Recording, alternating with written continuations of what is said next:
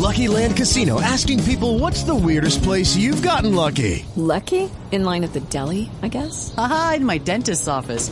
More than once, actually. Do I have to say? Yes, you do. In the car before my kids' PTA meeting. Really? Yes. Excuse me, what's the weirdest place you've gotten lucky? I never win and tell. Well, there you have it. You can get lucky anywhere, playing at LuckyLandSlots.com. Play for free right now. Are you feeling lucky? No purchase necessary. Void where prohibited by law. 18 plus. Terms and conditions apply. See website for details.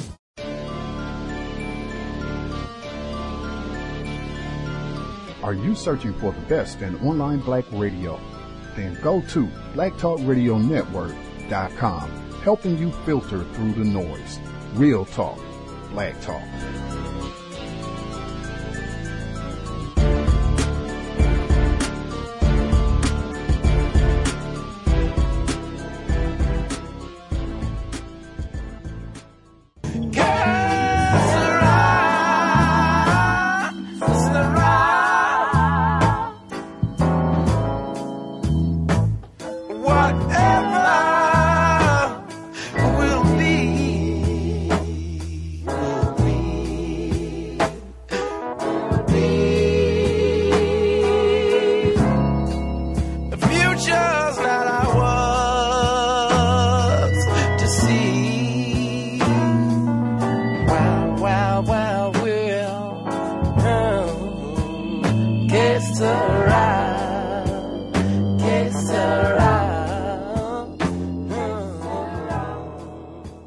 Phoenix Suns beat the Milwaukee Bucks last night in the first game of the NBA Finals, but the spotlight is being pulled from those who play basketball to those who talk about basketball due to a scandal brewing at ESPN. The network replaced sideline reporter Rachel Nichols, who's white, after comments she made came to light about her African-American colleague, Maria Taylor. NPR Sports correspondent Tom Goldman joins us. Hey, Tom. Hi, Mary Louise. Okay, so let's start with what happened here. What happened with Rachel Nichols?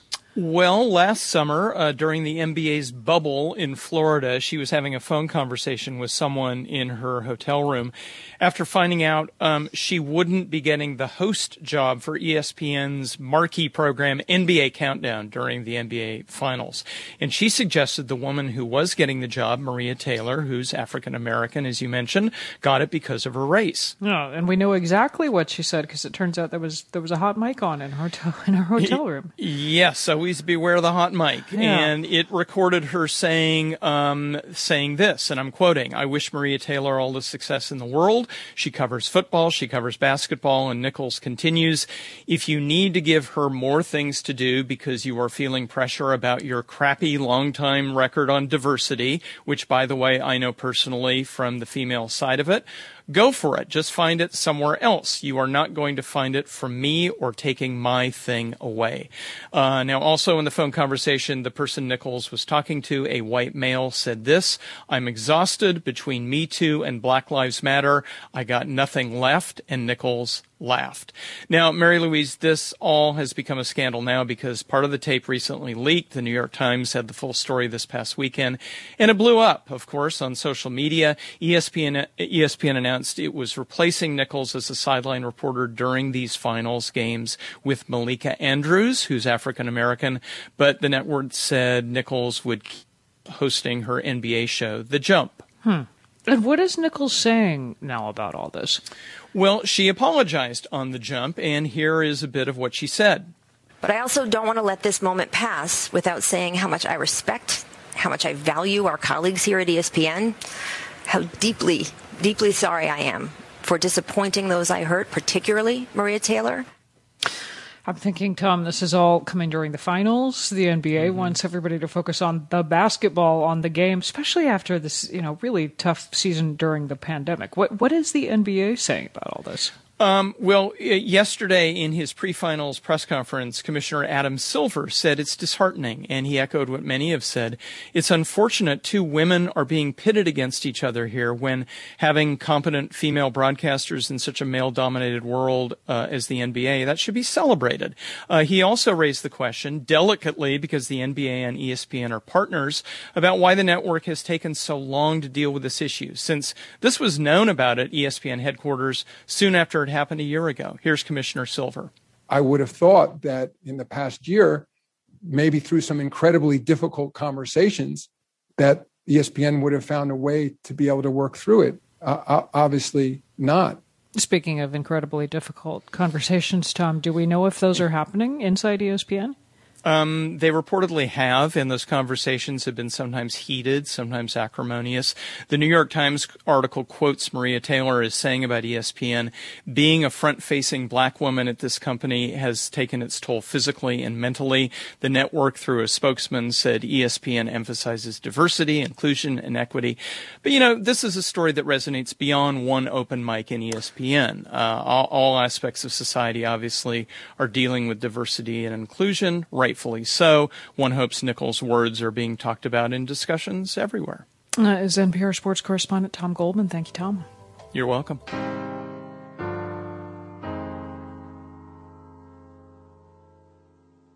Little brother, I heard y'all ain't hitting in New York. Word. I heard y'all ain't hitting in L.A. Word, word. I heard y'all ain't hitting in North Carolina. North Carolina. This is WFAE News. I'm Gwendolyn Glenn. Investigative journalist Nicole Hannah-Jones says she will not teach at UNC Chapel Hill's journalism school, but instead has accepted a position at Howard University. She made the announcement today on CBS This Morning. Her decision follows an extended and public fight over whether UNC would give her tenure. Joe Killian of the left-leaning NC Policy Watch, who has interviewed both Hannah-Jones and Walter Hussman Jr., the major donor who emailed concerns about Hannah-Jones to university leaders, joins us now. Joe, based on your conversations with Nicole Hannah-Jones, did she say anything that hinted at her announcement this morning to pass on the teaching offer at UNC for an opportunity to teach at Howard University in Washington, D.C.? Well, I think she's expressed dissatisfaction with the process throughout. The fact that Walter Hussman, who should have been completely outside of this process, was pretty intimately involved, that he had multiple conversations with the dean of the journalism school, with Chancellor Kevin Guskowitz, and reportedly with a board of trustees member as well, was disturbing to her. But did she hint at anything in terms of taking the position at Howard? Because I'm sure she probably has received lots of offers since all of this started. Yeah, when I interviewed her yesterday, she said that she began getting offers and people reaching out to her from different institutions on the day that our first story ran breaking this, saying, we'll not only offer you tenure, but also respect. Well, now, UNC said little about why they withheld giving her tenure, and there are reports it was because of pushback from conservatives.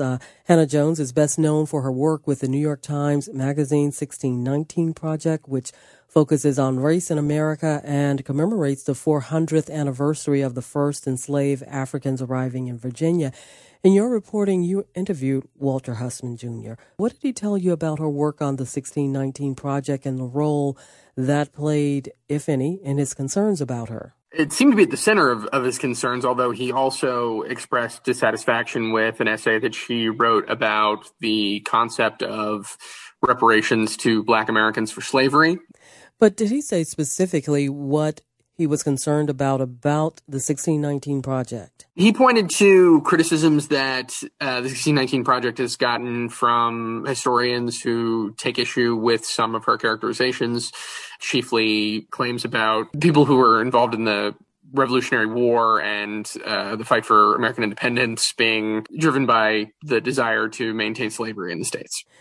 Do you know what the policy is at UNC Chapel Hill in terms of keeping politics out of decisions such as this? Well, there's no keeping politics out of decisions such as this, at least at this level, because the entire UNC Board of Trustees, they're all political appointees. They're appointees either of the members of the Board of Governors, the UNC System Board of Governors, who are all political appointees, or directly of the North Carolina General Assembly.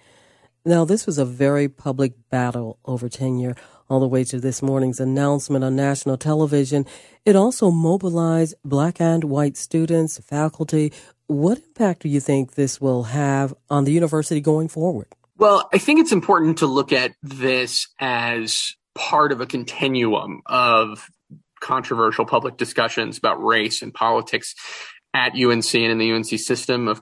There have been fights over naming or renaming buildings on UNC's campus that are named for people who were slaveholders and people who were avowed white supremacists. And now we get to this, which is at its heart is a battle over what you can say in academia about history and race and who gets to say that. So it's having a measurable effect on UNC Chapel Hill. There are black faculty who are talking about leaving. There are black faculty who have left and who have talked about this as at least part of their decision. And there are students who are leaving and talking about leaving. And there are people who they've been unable to recruit, who they were strongly trying to recruit because of this. Anything else you'd like to add that I didn't ask you about this? I think a lot of people look at this as a culture war thing, that it's part of this ongoing culture war over race and politics. It's really important also to look at it from an academic freedom standpoint. I think a lot of the faculty are concerned that if you have to pass some sort of political litmus test to get tenure at universities, then you're not going to see people with unpopular opinions or controversial scholarship do that. And that's a linchpin of academic freedom. Joe, thank you so much for joining us. Glad to help. Joe Killian is with NC Policy Watch and has been reporting on the battle at UNC Chapel Hill over tenure for New York Times Pulitzer Prize-winning journalist Nikole Hannah-Jones. She announced this morning that she will take a position at Howard University and HBCU in Washington, D.C. as a Knight Chair in Race and Investigative Journalism faculty position. Right now, delivering the things people need has never been more important. To all of our Amazon retail heroes on the floor, in the air, and behind the wheel, we want to thank you. We'll continue to do everything we can to keep you healthy, safe, and protected. The work you are doing means everything right now. Thank you. New York City held a ticker tape parade today to celebrate the local heroes who kept the city going during the pandemic. As WNYC's Karen Yee reports, confetti rained down on bodega owners and nurses and transit workers, to name a few, in a time-honored New York tradition. The last ticker tape parade here was in 2019 to celebrate the U.S. women's soccer team after their World Cup win. The 130-plus-year tradition has commemorated John Glenn, the first American to orbit the Earth, and Charles Lindbergh, the first solo pilot to fly nonstop from New York to Paris. But the heroes celebrated today aren't exactly famous. They're just beloved. Normally we're looking at either a Super Bowl team or a World Series champ, and now it's the workers who don't get the recognition that they truly deserve on a daily basis. Sanitation worker Roy Taminia was one of the hundreds of essential workers gathered on floats that rolled down a mile-long stretch of Broadway in downtown Manhattan. Crowds of spectators cheered teachers, park workers, delivery drivers, and doctors, everyday people who during the darkest days of the pandemic provided New York City a lifeline. They kept things moving, people fed, and nursed many back to health. People like 60-year-old Robbie Tamargo, who is still recovering from COVID. I wanted to come out and support the people who saved my life. Shredded paper confetti filled the air, as did drumlines and bagpipers. Workers waved to their neighbors, family, and sometimes their co-workers. Bill Bailey is a paramedic with Lenox Hill Hospital. Holding his arms wide, he couldn't stop smiling amid the cheers. I'm soaking it in, and I can't believe it's me walking down Broadway in a parade honoring me. Nurse Sharon Sr. likened this parade to a deep collective exhale. We are making progress, and I think that's what New York City needs, that sense of comfort and knowing that we were there for you and you're here for us now. It was Mayor Bill de Blasio who decided to hold the celebration, saying he wanted to show his appreciation for the city's workers, now that the worst of the pandemic was behind them. Because before we did anything else in the way of celebrations in the city, we needed to thank the people who saw us through COVID. That included Nurse Sandra Lindsay, who led the parade because she was the first person to receive the COVID vaccine. For NPR News, I'm Karen Yee in New York. You think she realized by now it's the hair? It's all about the hair. A Nashville hairstylist is pushing the salon industry to address racism that disregards Black culture and Black clients. From Nashville Public Radio, Ambriel Crutchfield reports. When Amber Curry started learning at Nashville's Aveda Institute, she saw Black folks weren't being welcomed like white clients. No one was really being a hairstylist, taking their craft seriously and being prepared for every person to sit in their chair. Well, now as a former Aveda Institute teacher, Curry wants to address that discomfort with her program, Black Beauty School. So we turn the blow dry on, high heat, high fan, and I'm going to run the blow dryer down the hair. It's a 6-hour class in which 25 attendees learn practical skills to make their salons more inclusive. Stylists who have little experience doing Black hair get hands-on about what products and techniques are needed to do natural hairstyles like a twist out, bantu knots, or a wash and go. Employers and school administrators have used hair to discriminate. That has triggered civil rights lawsuits and pushed some cities like Cincinnati and states like California to create legislation protecting Black women's crowns. The military has had its problems too. Specifically how many cornrows they can have, how big they are, the parties, how big the bun can be.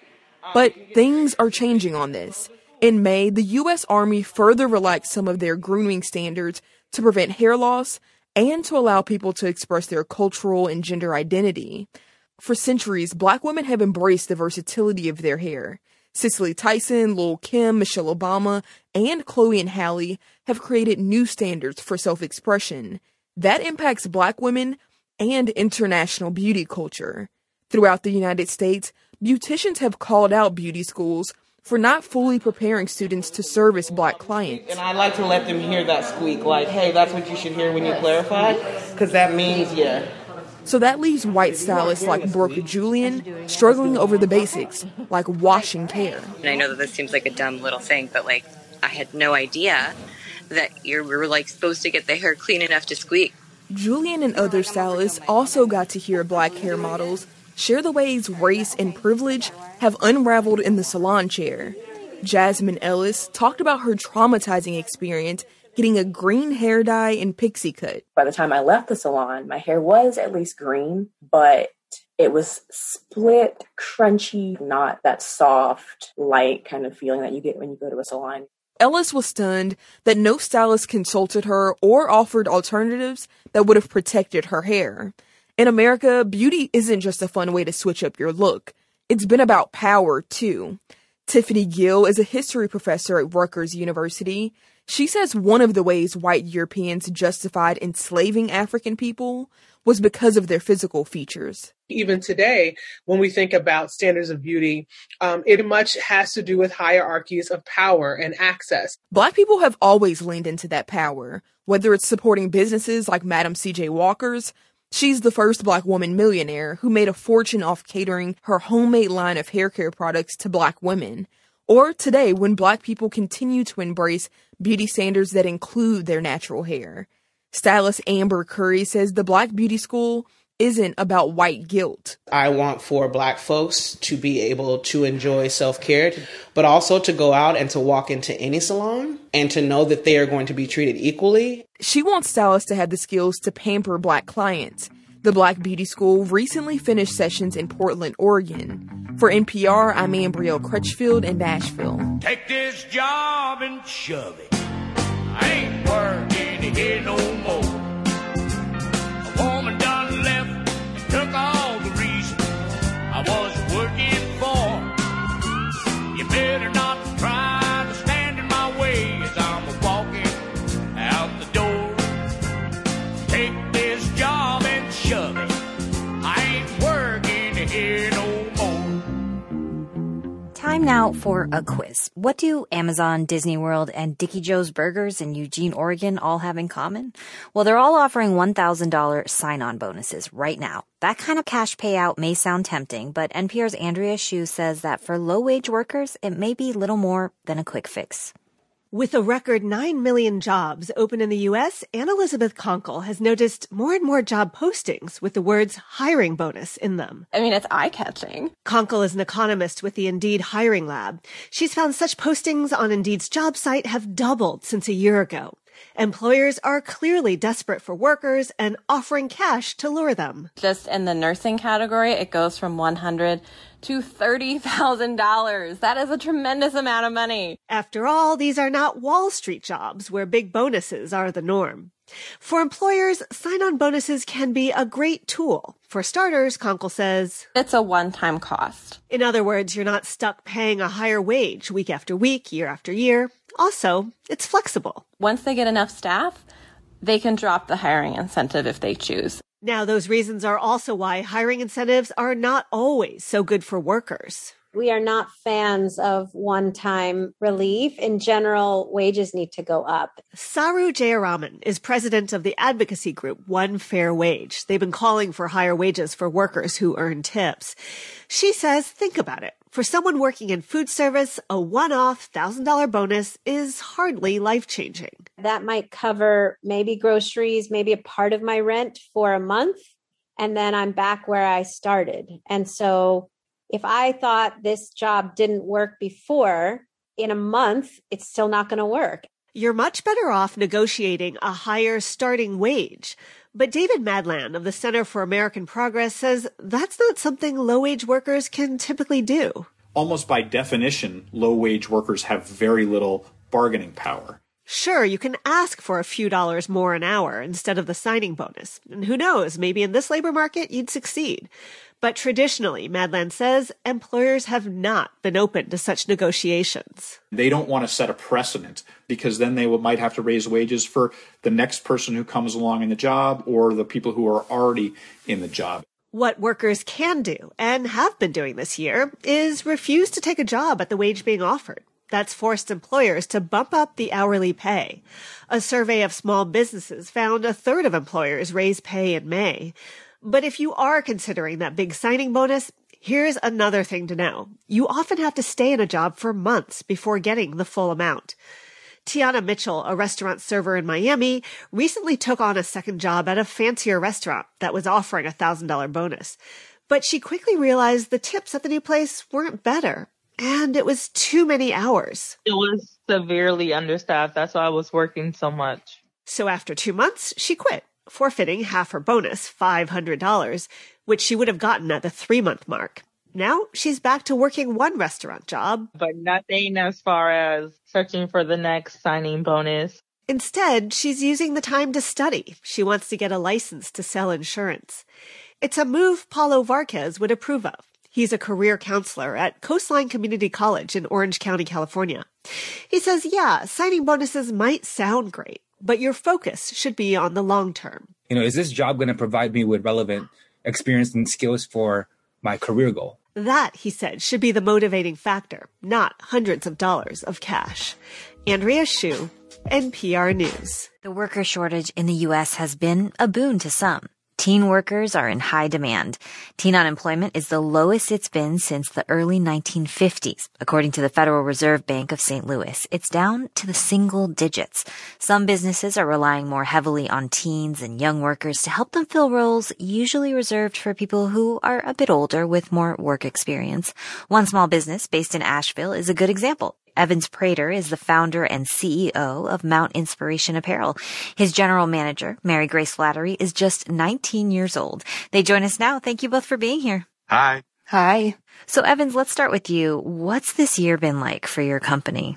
Well, it's been quite a roller coaster. We actually have opened our third location and unexpectedly been expanding quite a bit through this whole pandemic experience. But at the same time, we've definitely relied quite heavily on younger workers as they seem to be the only ones who are responding to our ads and calls for employment. Well, let's turn to you, Mary Grace. You're managing multiple retail stores at just 19. Is this the kind of responsibility you expected at this age? Not necessarily. It more so fell into my lap. I've worked in lots of leadership roles kind of throughout my past jobs, but definitely never thought at this young of an age I would have this much responsibility. So, Evans, what did you see? I know that you said a lot of people weren't responding, but what did you see in Mary Grace that made you think, okay, she's 19, she can handle a promotion to general manager? Yeah, that was a very interesting time period, we had been going through a couple general managers who just weren't a great fit. And Mary Grace actually started with us when we opened our second retail store last October. And it was kind of just one of those, the second I had a moment to actually work beside her, I saw that she just really understood everything that needed to be done around her and understood how to deal with customers really well and with other employees quite well. And I just kind of stuck that knowledge in my back pocket until in January we, decided that it was time for another general manager. And rather than go through the whole hiring process again, I asked Mary Grace if she felt like she could step into the role, knowing what I knew about her prior performance. And she's been absolutely amazing. So it feels like a very lucky and good move all around. But also a move I imagine wouldn't have happened if you didn't find yourself in this situation. Correct. I definitely think that for whatever reason, with so many teenagers being available, not to dog on Mary Grace, but as a numbers game, and we went through enough people and had enough young people at the time that we finally found someone who was really, really good. Mary Grace, what are some of the benefits of being a young manager? I think one of the biggest things is being able to really relate to everyone that works closely with me, and being able to manage people who are of a similar age. There's definitely struggles to that, but I think more than anything, I can use it to my advantage because I can understand where they're at in life and relate to them on a friend level more than just a manager level. Is it ever hard to be managing some people that are significantly older? Yes, it is definitely a lot more of a struggle, I would say, managing people that are older than me, just with the typical stereotype of having a younger manager. And a lot of times they don't want to listen to me because they are older than me. Now, Evans, you said that a lot of the reason your staff is younger right now is because they're the ones applying for the jobs and taking these jobs. Are you a little worried about what might happen in the fall with people going back to school?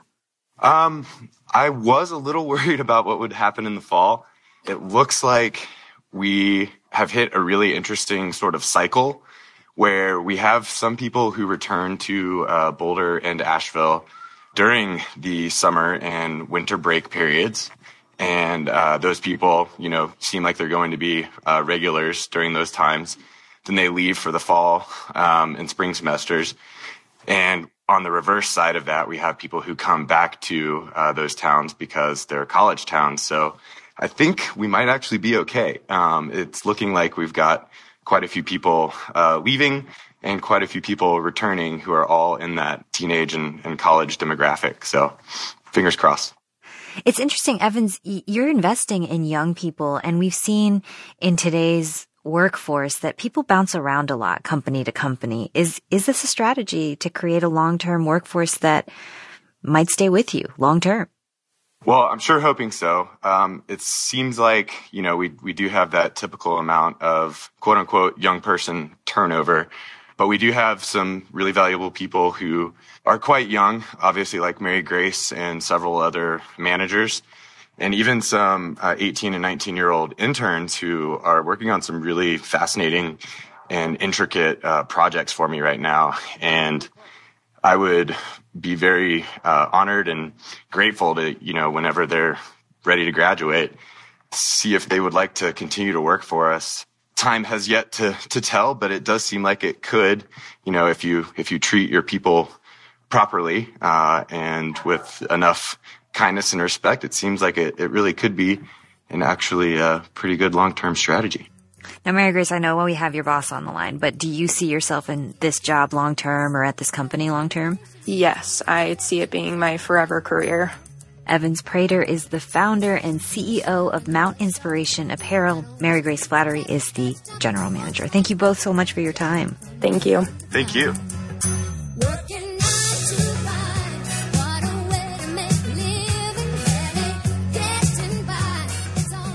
You know what I was doing at 19? I was a grocery store clerk, so I'm very impressed. I was dropping out of college and driving across the country living in my Ford Explorer, so Well, there you go. Well, it turned out all right, though. Turned out all right.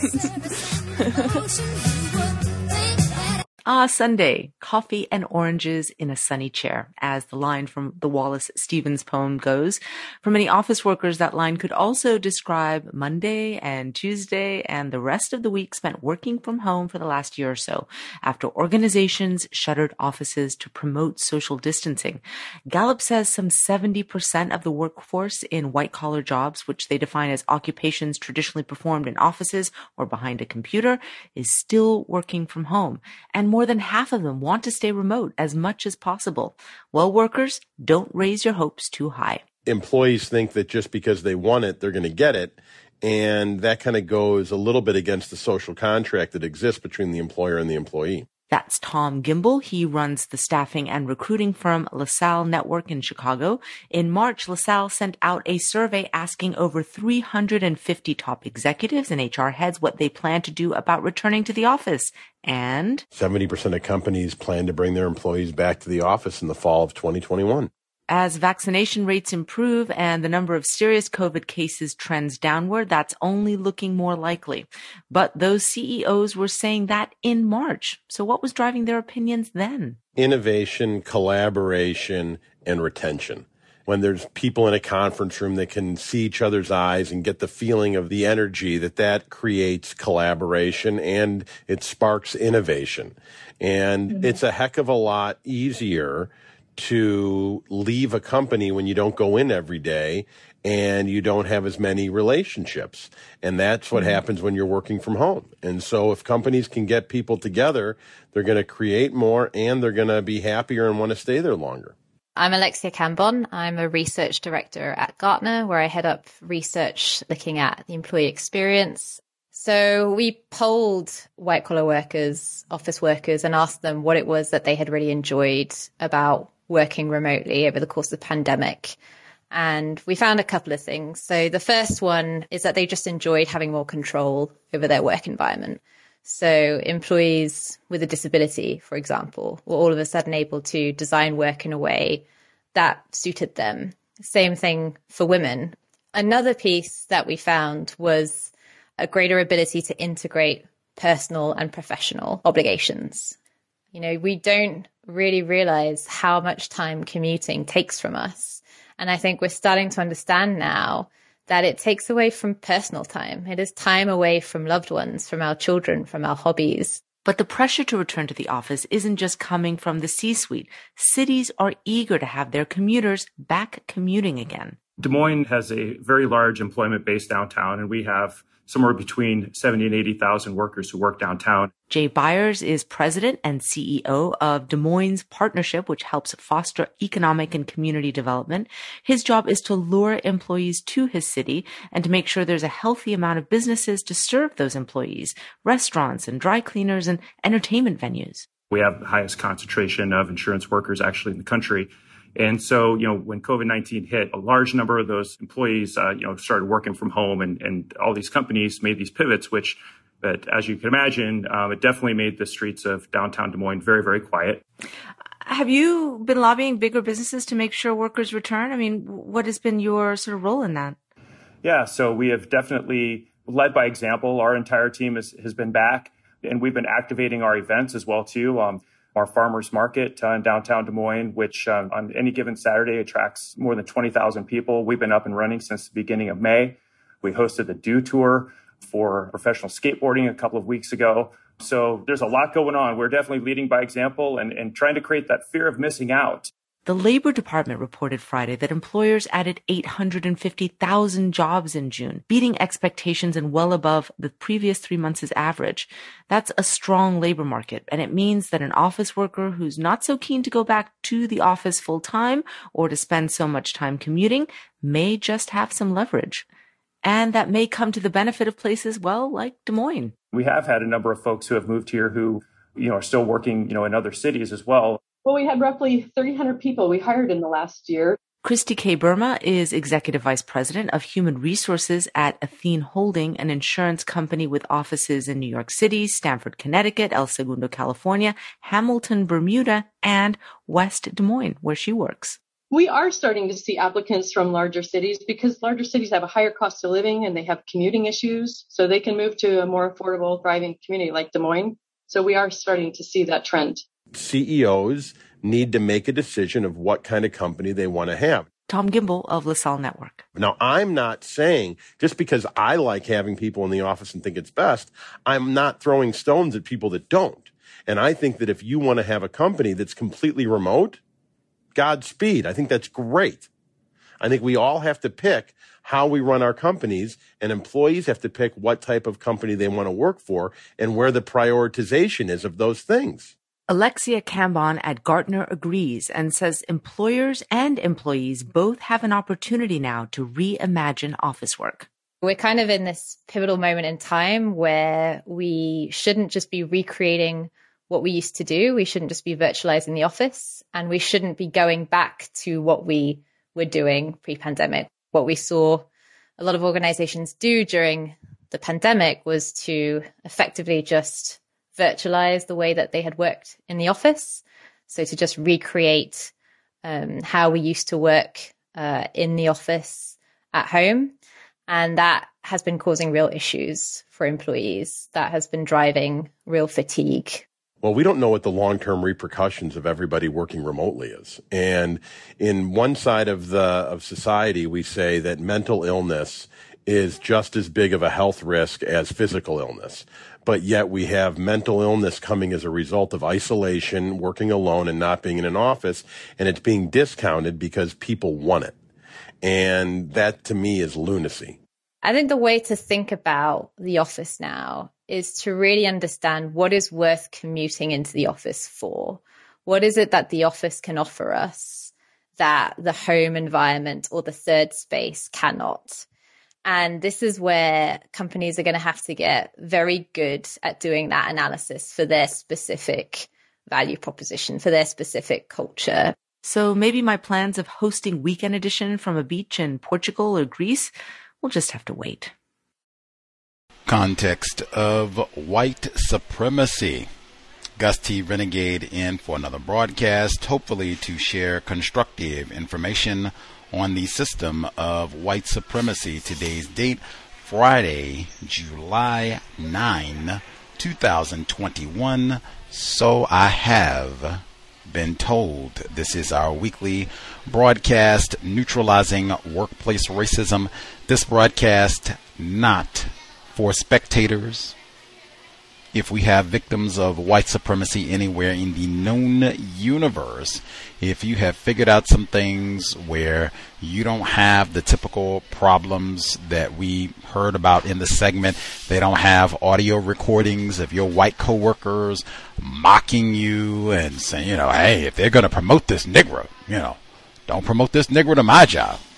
I support diversity and BLM and all this other foolishness. But hey, get your own piece of cornbread. They don't have audio like that. Your colleagues, they authentically celebrate your success and cheer you on and help you out and want to see you do well in the workplace. Your employees, they support you and your health decisions. If you want to be home, you want to come in, make it happen. Whatever's going to support your health, your well-being of the company.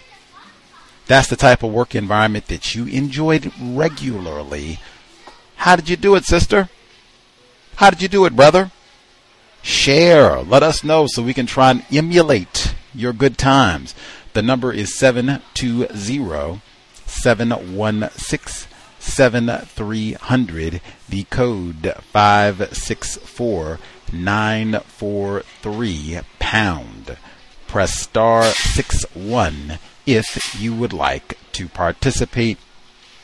The number again, 720-716-7300. The code 564943 #.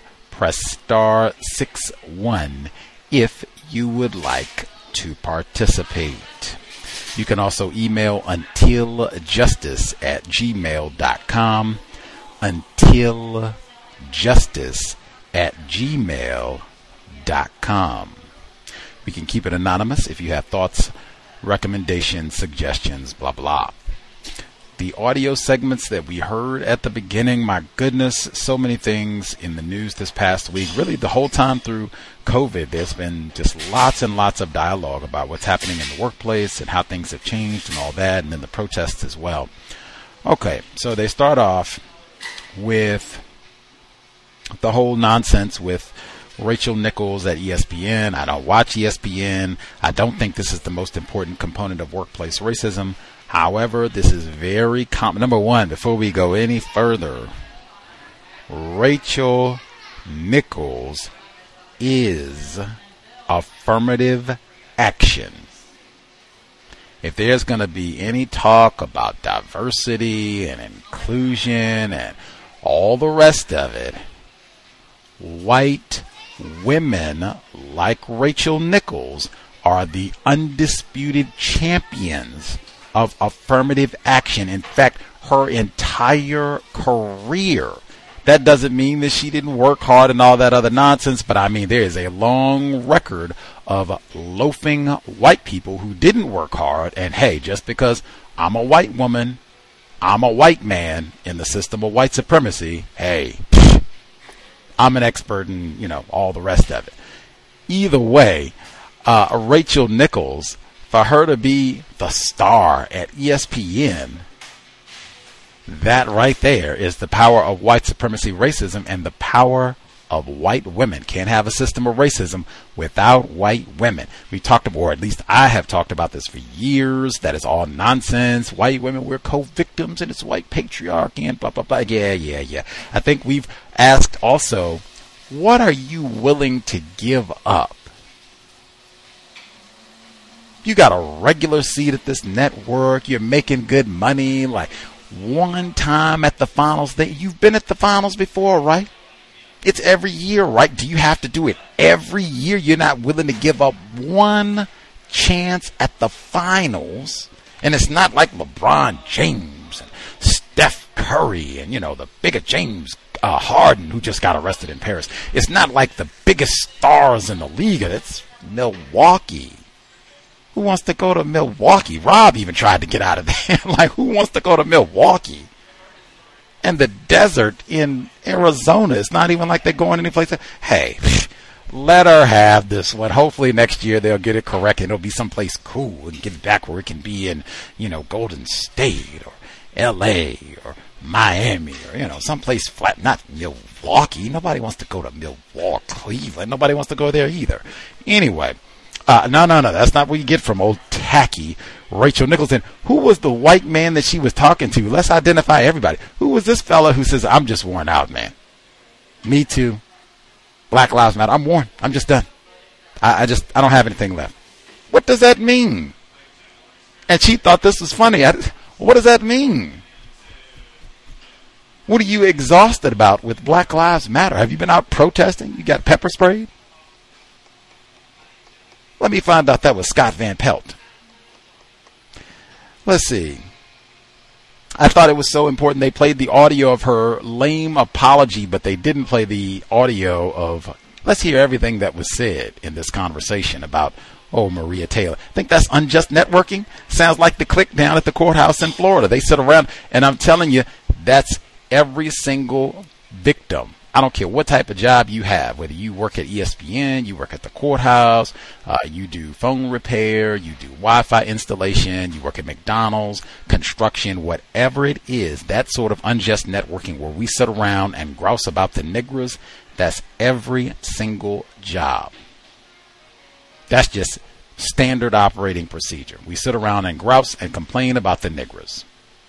Even we don't have anything. We just sit around and make up things to grouse and complain about the niggers, especially if the niggers are doing well. Like, ooh, then it's probably going to be plotting. What are we going to do to take these niggers down? Incidentally, I thought it was equally important. This is another one, just like with Ray Rice, any time where they have recordings where you don't hear it immediately, something that you would have had this response as soon as you got it, that didn't happen. They wait a year before you hear about this, or I think they said 2019. Why are we just hearing about it now?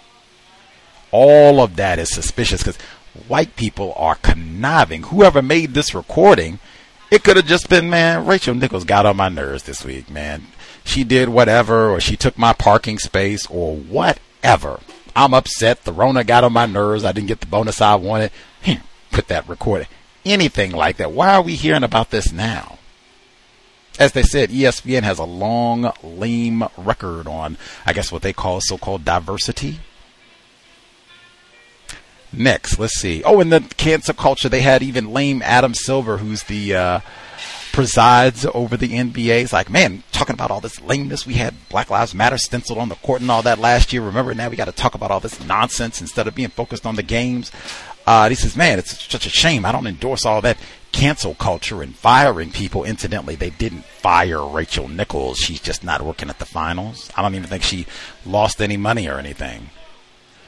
Incidentally, and then they pitted against these two women and all that, and get through all of this. The system of white supremacy, not white privilege. They said that lame word.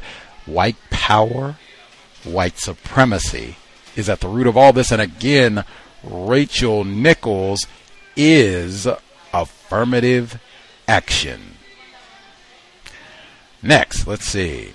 Nikole Hannah-Jones. And that's another one I thought was kind of celebrity. I've said this the whole time through. I've said the same thing. Black misandry. So if it was Dr. Tommy Curry, Dr. T. Hassan Johnson, any other equally qualified, competent black male, and Nikole Hannah-Jones has a white parent, Cal Bell, point that out as well. But if it was just a regular old black male, 8 black great-grandparents, all born in the continental U.S., would it be this type of hoopla and hysteria and demand and controversy, and we got to rally and protest, and you got to get Dr. Curry tenure right now? Would it be that? Would you have NPR and all these other outlets talking about it every day if it was Dr. T. Hassan Johnson? I doubt it seriously. Black misandry. Anyway, so Nikole Hannah-Jones going to Howard University, not the University of North Carolina, for tenure. Bravo for her, if that's even cause for bravo. Immediately, I said, man, unless I've been mistaken, in a system of white supremacy racism, individuals classified as white control Howard University and the University of North Carolina at Chapel Hill. Unless I've been misinformed. If I'm incorrect on that one, at minimum, racist white supremacists can cause a lot of problems for Negro faculty, even at Howard University, and I know I'm not wrong on that one because of the grandcestor, Dr. Frances Cress Welsing. I don't think it is a logical expectation that a black professor can think going to an HBCU, as they are called, will give you some sort of sanctuary. No such thing exists. Dr. Frances Cress Welsing, Howard University. In the archives, what she had to say about her experiences there, her difficulties, tribulations there. Incidentally, they said that Nikole Hannah-Jones, that she's most known for her 1619 project, Slavery, White Supremacy, This Part of the World. She's been writing for a long time. When I hear her name, I generally immediately think of her and education, because she wrote so many articles talking about education and racism for years in the New York Times and ProPublica and many, many outlets. She was on Melissa Harris Perry's program some years back and talking about racism, education. Both her personal decisions and Michael Brown Jr. That's what I think of. I think the 1619 project is more recent, last year or so, but she's been writing about racism and education for years. Let's see. They talked about having a tacky parade for the essential workers. I thought that was so lame. Like, you could, it's lots of things that you could do. Like, hook us up with, get James Dolan to get sweets for all of the essential workers. You could break it up so that they all get different games. You can make it so that it takes up maybe the first 3-4 months of the season. They have 41 home games each season, so you could easily break that up and bring all the essential workers in for suites or get them front row courtside tickets. You know, again, you got 41 games, so you can get them all in, or get them all at a minimum, get them all tickets. Bang, Knicks game, Giants game, like, and Rays, get them all, you know, tickets to cars, to Starbucks. Like, what is a parade? And then some of those very same essential workers, you do the parade, and now you got to turn around and go, all right, get all this confetti up, get it, yep, that's it, sweep all that up, yep. I mean, I'm good. That's what they did before, right? This is a more glorified version of that, when they would come out and bang pots and pans in the morning. Doesn't get any better than tacky, half-eaten bag of peanut M&Ms. Next, Black Messiah. I just keep saying the same thing. I've said it consistently with like NPR and a lot of the mainstream outlets when they talk about racism in the workplace. A lot of times it will be very much biased towards, they'll say like women of color and that type of thing, or another way where they can pull in white women. The whole segment on hair. We've talked a lot over the years about hair issues for black females in the workplace. We've had whole programs. Naturalista Cosmetics, black female who was being terrorized, had a natural hair care site online offering healthy products for black females, subject to all this white supremacy terrorism. We did a whole program on that. Talked with the late Pamela Evans Harris, the beauty con game. All of that to say, we just had Brian S. Bentley on the program Monday, 4 days ago, and he said, man, my job at the LAPD, it took me almost an extra year to get hired because partly razor bumps. They said, oh, you got to be clean shaven, and that's the look of a professional LAPD officer, and you got those razor bumps there. Oh, no, you got to do something about that. I don't know if you need to go see a dermatologist or blah, blah, blah, and all this. So he had to go and do all this nonsense, and he said that was such a major issue. The shaving, we've heard that before. Retired firefighter. The lip bumps, the lip beards, for black firefighters, but that's come up repeatedly for black males. Are you going to have locks? Are you going to have cornrows and all the rest of it? Like, all the rest of it. It's like, man, how is that just totally excluded from the conversation? I totally get it. Black females, lots of issues with hair, and the military just made their change in policy, but that's another one with shaving, beards, locks, cornrows. What's going to be allowed? Just to have that completely erased from the conversation. Black misandry is an enormous component of white supremacy racism. Next, even though I do see a value, that segment they were talking about taking this program to get, I guess, beauticians, white non-black beauticians, to be professionals so that they can also care for black hair. I can see a value in that, I guess. But white people have long professed that they were not really interested in doing black people's hair. So the cash bonuses, I guess that'll be the last piece that I comment, and then we can hit the phone lines and stuff. I was talking to some of the C.O.W.S listeners, and they were saying, man, folks not going back to these crummy jobs like going to deliver pizza and fast food and some of these other occupations, like, God bless them. I do not blame them. If they took the time from the pandemic to say, hey, I'm going to reevaluate what's important. Is this crummy, what they call it, dead-end job? Is this really the best investment of my time and energy, where people are dying all the time and they're talking about all this grief and loss and all the rest of it? Like, man, is this what I should be doing? Maybe I should be doing something else. I think you might have had a number of folks with all this time and everything. That is what they are doing. Like, I'm going to take this time and see if I can do something better with my time and energy that is limited. Nobody is promised tomorrow. That's been shown to us over and over again over the last year and a half or so. So if that's what's taking place, and that's why they're having to resort to all this tackiness and cash bonuses and other tricks to try to lure people in, I thought it was great that they said, hey, if you can negotiate a higher salary, That would be better than some one-time cash payout, which again shows that they have resources. They could just give people raises. They don't want to do that. Find some way to trick you in, and once you realize that this is lame, you don't even get your full cash bonus. Like, oh, you only work 2 months, so you only get $500, not the full $1,000. Tacky and cheap all the way. And then when they talked about the exploitation of young people, because they got a lot of older people, said, man, I don't want to do this. I'm going to figure out something else. So they get these 19-year-olds and what have you, say, hey, we'll promote her to general manager. I mean, you talk about exploitation shack.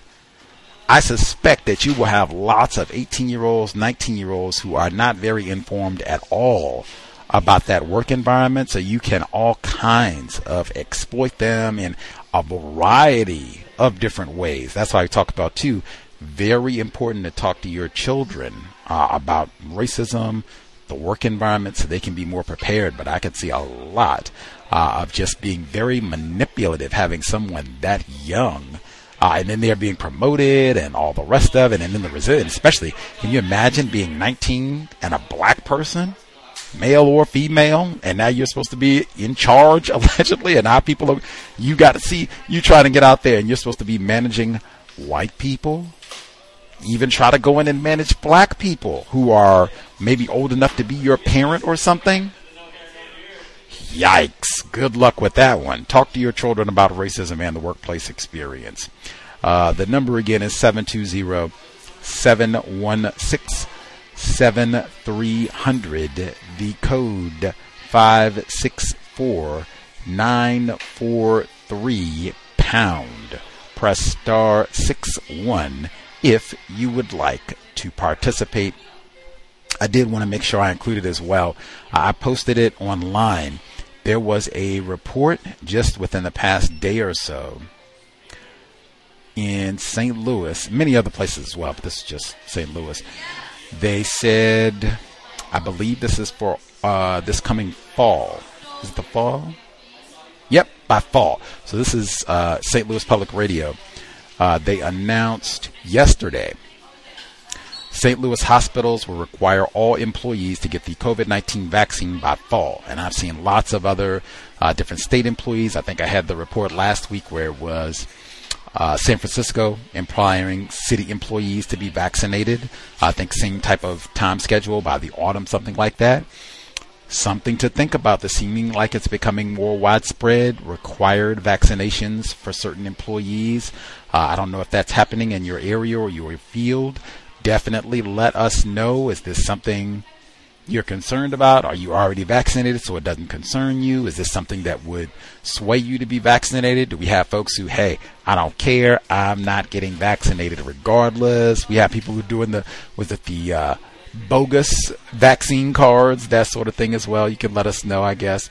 But it does seem like this is going to be more common, especially going into the fall, and especially if it continues like what they're saying with the Delta variant and resuming mask requirements for certain folks or for everybody if they're inside and that type of thing. Like, ooh, yeah, I could see by the time it starts to get cold, September, October, I could easily see more of this.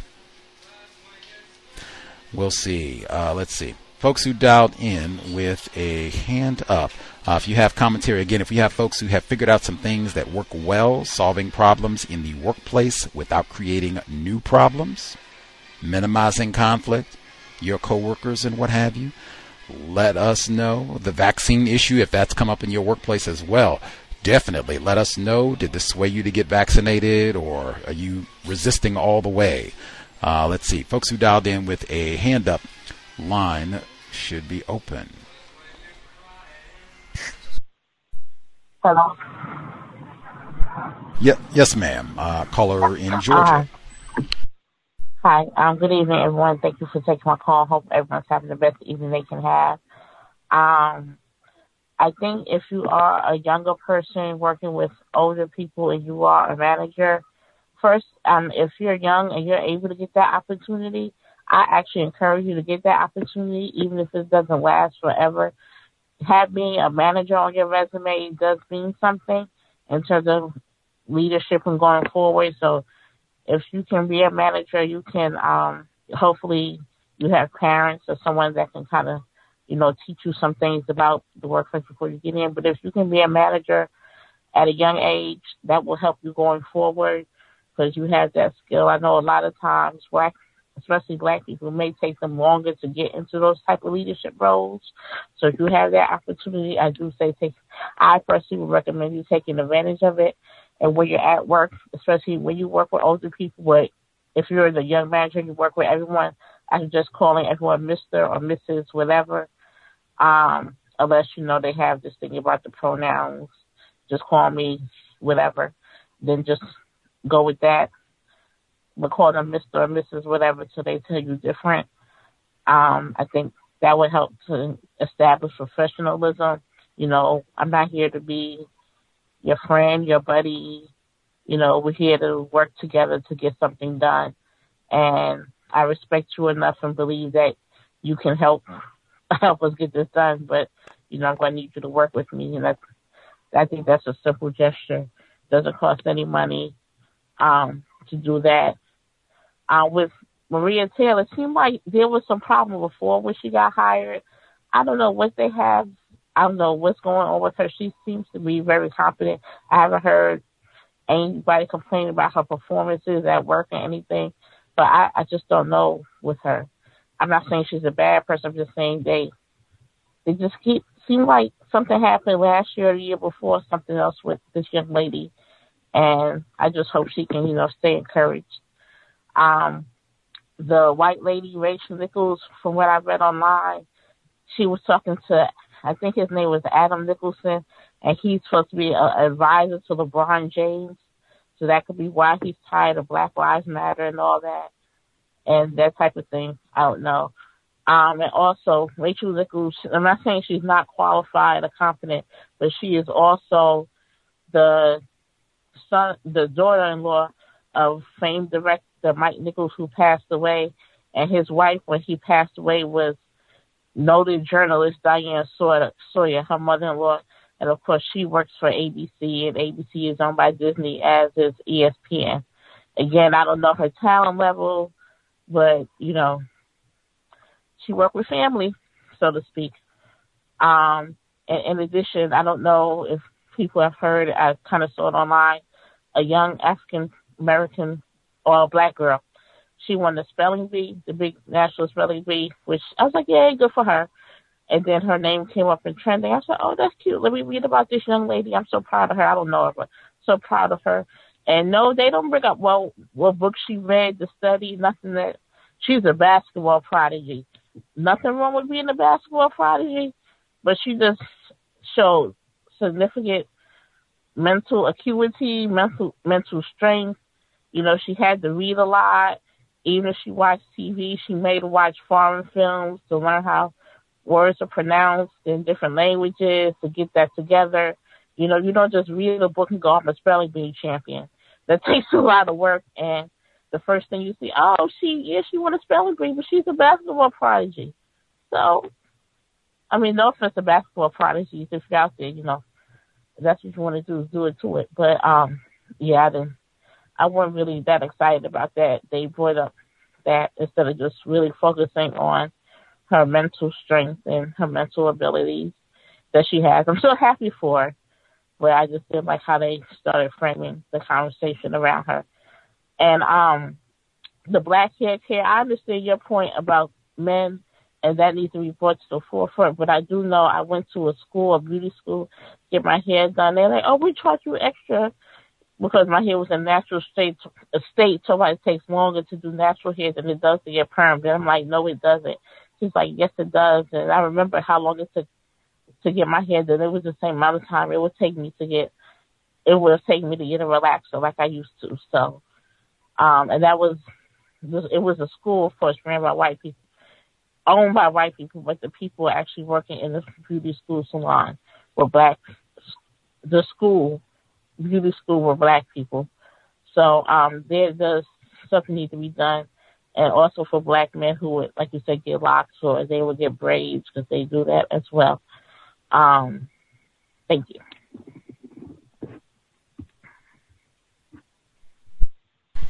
Much obliged.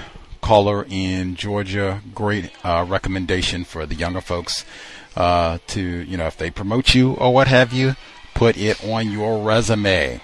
Can look great. We talk about that all the time, things that give your resume a boost, and learn all you can. I think Mr. Fuller was saying that in some of the early audio that I played before we started, like learn all that you can from that position about racism and the job in general that you can apply and use moving forward. As you said, it might not last, might be a temporary thing.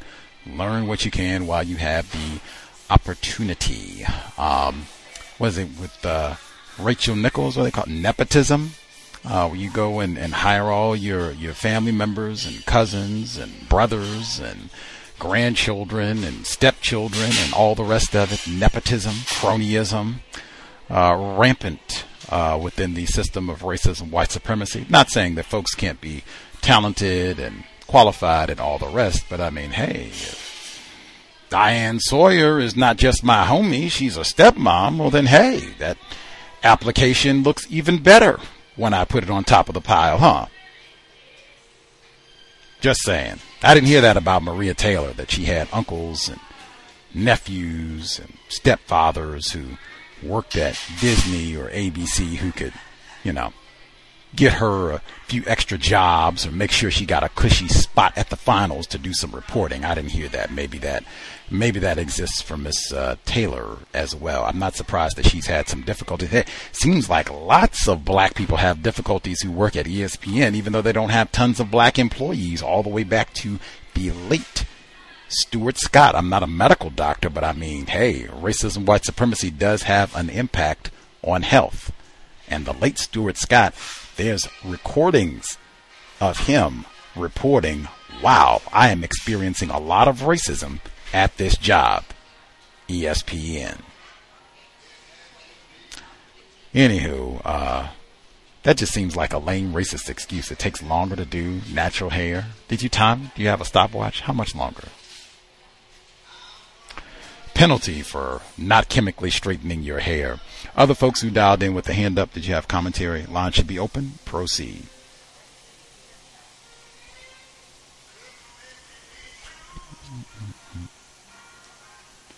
Let's see. Oh, can I be heard? Oh, yes, ma'am. Okay. Was anyone else talking before I chimed in, because I accidentally pushed speaker and I couldn't hear? No, ma'am. It's all yours. Okay, just a second. Okay, super. Thank you. Thank you for taking my call. Greetings to you and everyone on the line. So I was thinking about the clip. You played a clip with a guy. I guess he was basically talking about different people opting to have their places being remote, their companies, or having people coming in the office and working. And the way he was wording it's pretty good, because either you're gonna work here or you're gonna find a job that's remote. It's like that. So I like that, because people, I don't know what people think, but you're going to bend one way or the other, or you're going to have to find you and these other people that may want to work from home. And I do understand as far as the office space, because everyone can't work from home, because what about the office space? So someone has to fill this space so we can pay whoever owns it or whatever happens with that. So I like that. That was a good clip. This is going to be interesting. This Corona moving forward. And then with the ladies that they're talking about, I don't know. I remember I see the Rachel Nichols. I don't watch a lot of that. I know ladies that watch basketball, so I'll be there. I won't. I'll look, but I don't have a favorite anyone. And but I definitely don't watch the lady basketball. But I see the ladies around and stuff. Rachel Nichols I see a lot, because she's been around a lot. I like when you said that she's affirmative action, because she is affirmative action, and we're not looking at that. I guess when you look at use it in terms, she did exactly what she was gonna do, and I wonder why no one is talking about in this situation the lady that turned the tape in a year ago and got fired. I wonder why no one's bringing that up. And it's too bad, because with that twist, there's other people, in order to keep their job, they have to take up for her, on top of the fact that they might have a warm heart for her, because we're so distant as people. They may care a little more about her having the job versus the other black victim. And my workplace racism. So I have two. I'll make it quick. I just got through typing about the little black boy because I need, as long as I'm on the case, I need a different program for him. So that's my dilemma. I don't want to keep going in there with the same program that was created out of air. When I met with the supervisor of the case, which was in June. She came. I saw her in June. I haven't seen her since June. And I was telling her, run all these goals. Do this. Look at this. Run this. Look at this. Look at how he is. What can we create something? Yeah. I'm gonna do this. I'm gonna do this. Never happened. Still waiting on materials. Come to find out, our company even, like match cards, our company even has those. I can, it's because I started off, as far as work, the only work that I was able to get him to do that was forced was school. He does not care for school. So with me running the goals from school, he's not very interested. And I don't want to make him, he's on vacation right now, so I don't want to make him do schoolwork as goals. He needs a behavior program that's just based on calm body. He's hopping all around. I just need, instead of running, goals, clap hands. No, it's clapping hands. I need something with behavior. Just something to deal with his behavior, the jump, and just I have to focus a lot of my time on keeping him from jumping off of things. And I'm responsible for him while I'm there. So it's hard to run a program of things, identify this in the row of three, and he's not, hey, now he's saying, stop, no, oh, no, and, he's really not interested in it in that fashion, and I just need some help. So since the supervisor that doesn't care about him only saw him once, maybe, I think only just once, I think she only came one time, only saw him once. I've been with him almost a year. What he does know, I have to figure out ways I have to make it happen. So I talked to my supervisor, because he'd overlapped with me for my other little girl this week. And I said, oh, could you help me with this little boy? And so since that's not her case, she said she'd give me some pointers and stuff. So please. So we talked 2:00 today. My tablet got hot, so I couldn't finish talking, but I got the gist of it out. Then I typed the rest. She said she would talk to her supervisor about whatever I'm just, basically telling you. And then school. I don't mind. So anyway, it's just a big mess. So I'm really just trying to help the child while I'm there. And I'm not taking any more children. my second part of racism, workplace racism, is the first client. So the little girl's mom didn't go to work on Monday, so she's there. So she's in there baking cakes for pennies on the dollar. Sometimes I think she does a lot of this stuff. I don't know. I guess she's a pretty good baker. I don't know, but people like her cakes, and maybe because they're so inexpensive, and she puts a lot of work into it. And if she even charges people, but she's doing this cake. So anyway, the little girl comes in and she wants to play in the. I guess she lets her do stuff when she's baking. So she wanted to play in maybe it was cornstarch. So she wants to play in it. And so she's like, no, go over there, go with her and do this, go in there and do this. I'm like, well, she's on her break. Break. Yeah, she's on a break. So she's break means she can do whatever. She can come play in whatever this is. And so now she's not really interested in doing anything. She wants to play in this stuff. So mom wants her to, feed it, scram, kick. So I would wipe her off, but she still kept going back and forth to this stuff because her mom's sitting there doing whatever. And so she's trying to make her, no, and like, get off. You can't tell her nothing. I'm definitely not going to snatch her up. I'll just wait till y'all figure it out. So then the grandma was trying to, and she just buzzing around. And so they're just talking, and I don't remember what happened, but they all compete in talk. It's like a competition in talking. So as soon as you say something, they got a story just like that that's better or better. And this is it, so it just turns into that. Or I got to finish it. And so the lady, the grandma, they were talking about a tree, some kind of tree, because, there's Japanese and Spanish.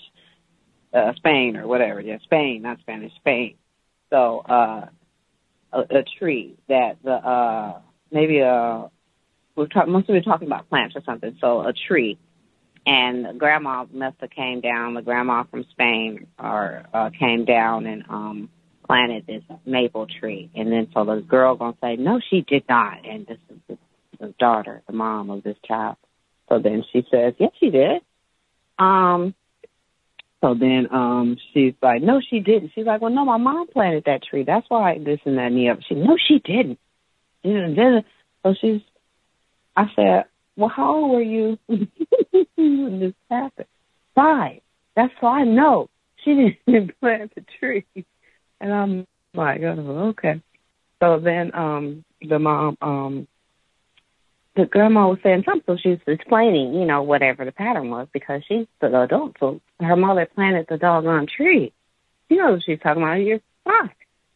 So then whatever happened, I say, oh, okay, so maybe that's when she planted that tree when you weren't around because you're 5.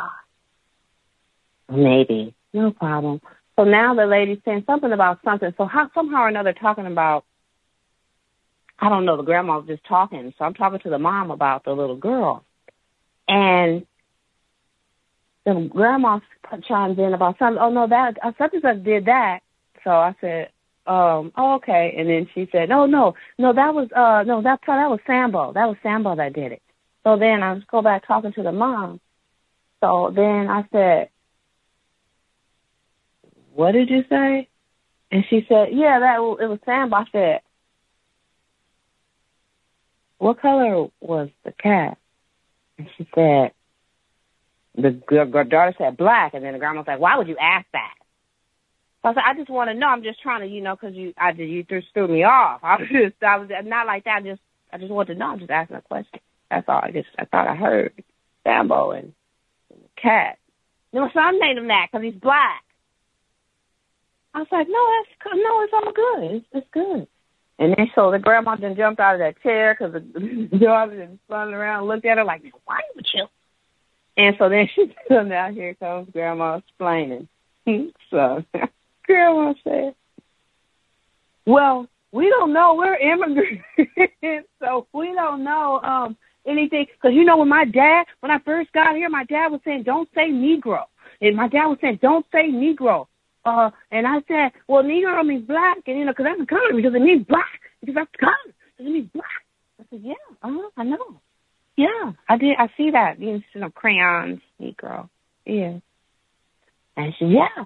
And, because we don't know anything about race or anything. We didn't even know, And then I said, well, Nick, I call them my little nigeritas, or whatever. It's my little black dots. And just because nigerita means, I know it's like something real sweet for black. I know that from maybe an Ecuador client I had. But anyway, because they always throw that up, and it's always they're always trying to act like people crack me up. Anyway, so she's fighting for her life now, and I'm just looking at her because all I asked for was what color was the cat, and her son named him that. So her son is an adult. He's like born in the 70s adult, like maybe born in the 70s adult, that kind of age. And so somebody knows about racism. Somebody knows something to name the cat Sambo and then say, I'm going to name him that because he's black. And then you turn around and say, you're an immigrant and you don't know anything about color or anything or racism. And then you got to throw up your stuff. And, even if you look at me, you would think I was, white until you hear my accent. And then people were racist about that. And people, and even with, because at least I didn't say nigger. At least I didn't say nigger. I said, oh, okay, because you guys say nigger, you guys say, why do you guys say? Then of course it's my fault. Of course it's my fault. So now, because they had Sambo, now she wants to know why we be calling each other nigga nim to each other all the time. So I said, well, I already know why. Because I asked my black friend. Told me that the reason why you guys doing it is because we can't. Nobody else can. I go, oh, okay, well. So anyway, back to the mom. So I brought it back to the mom and kind of tried to wrap it up a bit, and then Grandma had to go drop the baby off. But that was my work for racism. And thank you for taking my call. I'll mute my line.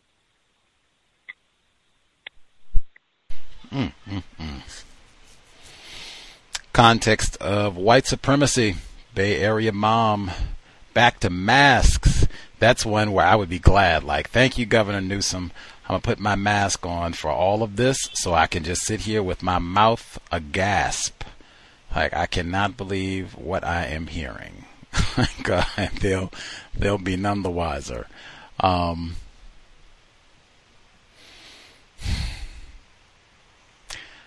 Yeah, I don't know. I haven't had an experience like that one to be in the workplace and what's the cat's name? Sambo. Oh, what color is the cat? He's black. He called him that because he's black. And then to have people intercede like, whoa. We're ignorant about racism. I mean, hush up. We don't know anything about racism. We're ignorant. We just got here, and we didn't call a nigger an immigrant. Like, let's just get back to the plan. Thank you, Sambo. Incidentally, with anything like that, I would do my best. She just stayed in the question lane. What's the cat's name? What color is the cat? Staying in the question lane. I see. Once it gets to, why do you all call each other, like, whoa. Let's just get back to the plan. Or you can even stay in the question lane on that one. Like, have you heard me use the word nigger? Nigga, any other derivatives? No? Oh, okay. Well, perhaps you should save that question for when you bump into a Negra who uses that term. Incidentally, this would be another painful reminder of it basically all means the same thing. Black, Negro, nigger, nigga, Sambo, African American. You can add a whole lot of others, but they basically all mean the same thing. Now, she mentioned the black child. Black babies cost less, and just the goal of getting him to not be jumping off of things and what have you. The grandcester, when you play around with sex, the joke is on the offspring. People not even being concerned. She said the supervisor's not even concerned about the goals. Like, whatever. He can jump off the what do they call it? The banister, break his neck, whatever. Not my concern. We got other things. We got our Zoom call and our plans for the summer. Like, we are not concerned about some shiftless black child. Moving on to the next thing. Incidentally, I did not know about the person being fired for the initial recording of Rachel Nichols' Layers. As I said, like I said, anything where they wait a long time before this becomes an event, that in and of itself is suspicious, and I see lots of that in the system of white supremacy. Due process, let's go ahead and deal with this and move on, as opposed to we're going to drag this out and wait 2 years and then spring it on you right after 4th of July. Like, come on. Got enough fireworks. Let's see. Much obliged, Bay Area mom. Sambo in the workplace. That's a good one where you don't lose your composure. You're not cursing folks out. She exactly what she did. Exemplary. Oh, what color was the cat? Oh, okay. You said, what was the cat's name? Sambo. She didn't say she was what? Sambo. Oh, wow. Nope. Just being caught. Even when she said the grandmother hops up. Whoa, we're immigrants. We didn't say that. I didn't mean to say Sambo, nigger, and all the rest of it. And like I said, I'm not here to explain to you Nigra or any of the derivations or why this is said in the history of Snoop Dogg in LA. Like, that's not my job at all. I'd still be updating my resume though, because like, man, I guess this is a good day. Shout to Ice Cube, like on the job. Like, I guess it could have been worse. Like, woof, get me out of here, please. Let's see. The number again, 720-716-7300. The code 564943 pound. Press star 61 if you would like to participate. Let's see. Other folks who dialed in with a hand up, if you have commentary to share, line should be open. Proceed. Hello? Greetings, Rachel in New York. Yes, ma'am.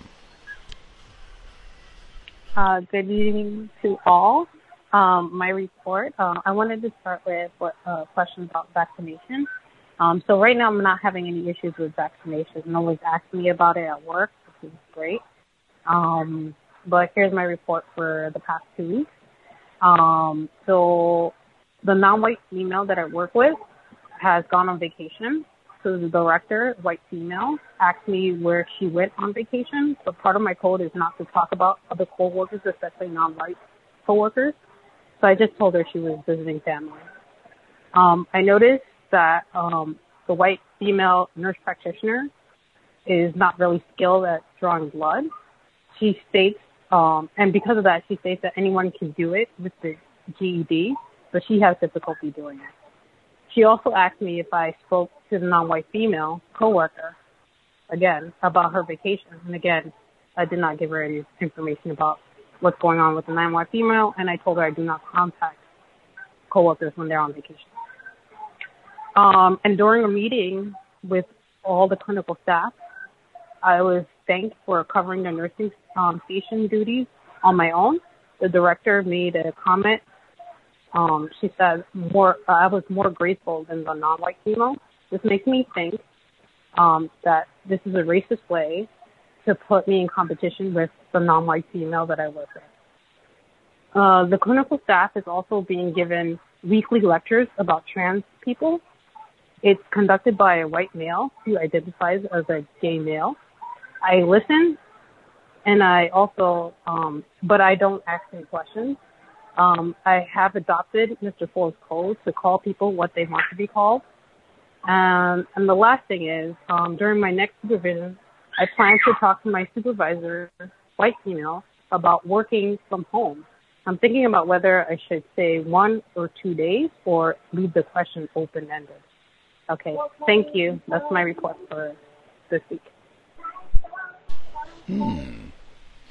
Much obliged, Rachel R.D., who said she has not been harassed about her vaccination status, which is interesting, working in the health field. Like, I just read that report in St. Louis. They're requiring health employees in St. Louis, you have to be vaccinated by this fall. And yeah, that's right on. They're not going to ask. Right on. Don't ask, don't tell. Love it. As for working from home, be interested. Folks listening in have thoughts. You can email untiljustice@gmail.com, or if you're with us, *61, and we'll hear your thoughts. I'm always for be greedy, because that way you can negotiate. Like if you ask for 3 days and they say we'll give you 2, hey, whoopee, we'll take that. You ask for 2 and they give you 1, right on, we can take that. You can leave it open and see what they say. But yeah, I love it. I ask your mom with young children, or at least a very young child. Yeah, I would ask, and I think either the open-ended or at least 2 days, maybe even 3. You can start with 3 and see if you can get 2 days out of it, because I think they'll probably want to try and be stingy and do 1. So if you start with 3, see if they can give you 2 at least, or you can start open-ended and see what they say. But I love it. Ask. You're qualified. You're doing great work. Just thank you for being taken over the nursing station, and you've shown your competence and what have you. I say ask. The worst they can say is no, and might even get it. I'm all about be greedy, though. I think either open-ended or ask for 3 days, see if you can get the 2. Asking for 3, thinking that they'll say no for 3, but maybe do 2. That would be my thought process on it. If we have other listeners, if you have, tips or how you would do the request, do you think it would be more advantageous to do it open-ended? Maybe would you be more conservative and just ask for 2 days, see if they give her 1? Maybe even just ask for 1 day, see if you get that. I don't like the 1 because then it's nowhere to go. If you ask for 1, I guess they could do a half day. That doesn't make sense. Yeah, always at least 2. At least 2, I say ask 3. The keeping you in competition with the non-white worker, like that is so common. They do not want to see non-white people like cooperating, courteous, work together. Nah, absolutely disgusts. Racist man, racist woman, they want gossiping. You heard where she's going on her vacation. I love it.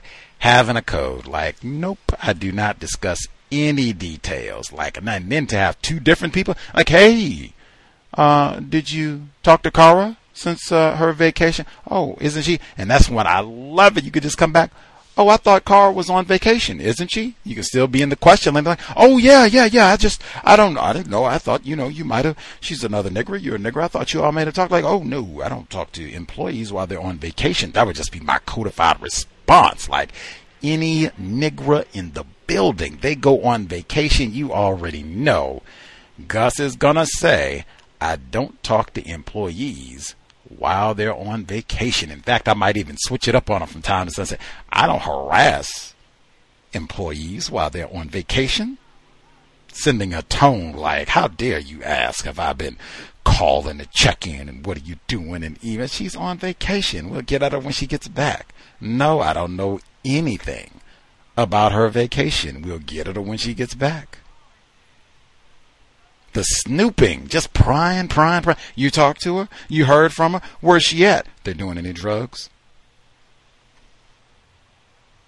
Snooping. Now, this is talking to you. Now, imagine what that sounds like when it's just exclusively white people. Dr. Welsing used to say, what do white people talk about when there's no niggers around? That's when they talk about the niggers. And then to get you all in competition, like we want to thank you. You know, you're not like the rest of the Negroes that work here. You know, you're so grateful. You know, that other Negro, Hussy, she wasn't grateful at all. She just sat there, looked all surly, you know.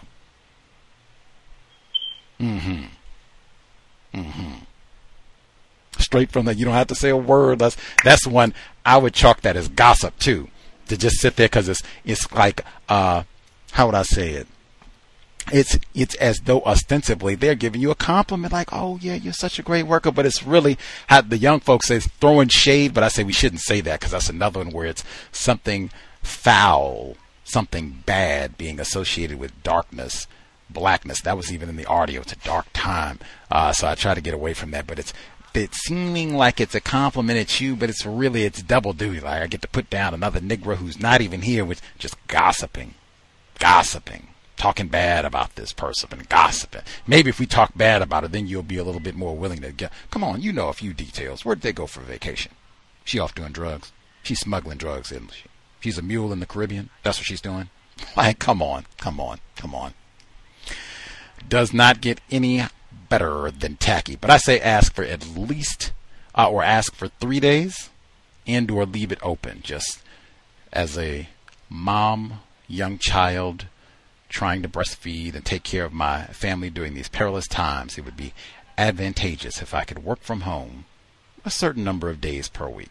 Love it. Or if I could work from home 3 days, and they'll say, oh my God, that's crazy. This Negro's lost her mind. We can afford maybe 2. I go, woohoo, take my 2 days, make Monday and Friday, get to chill, and you can have, 4-day weekend every week. Let's see if we get input. If folks, what do you think would work best? If we have anyone who's already done this, if you've already made your request, I would like a hybrid schedule.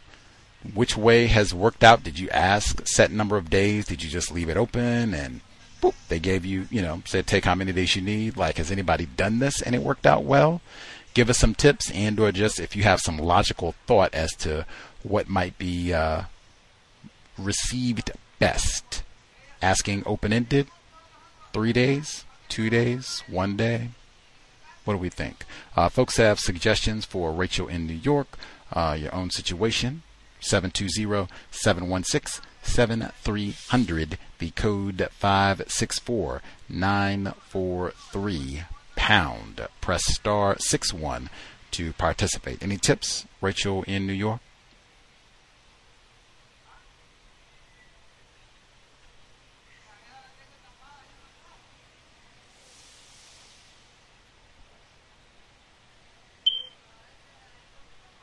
Folks can take a sec.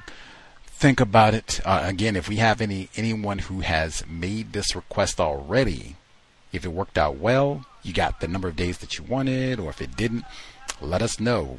What words did you use in your request, and then we can, kind of see what has worked, what hasn't. But they say, hey, this labor market, many folks have had that advantage to make that request and have gotten it. So, hey, the worst they can say is no. Let's see.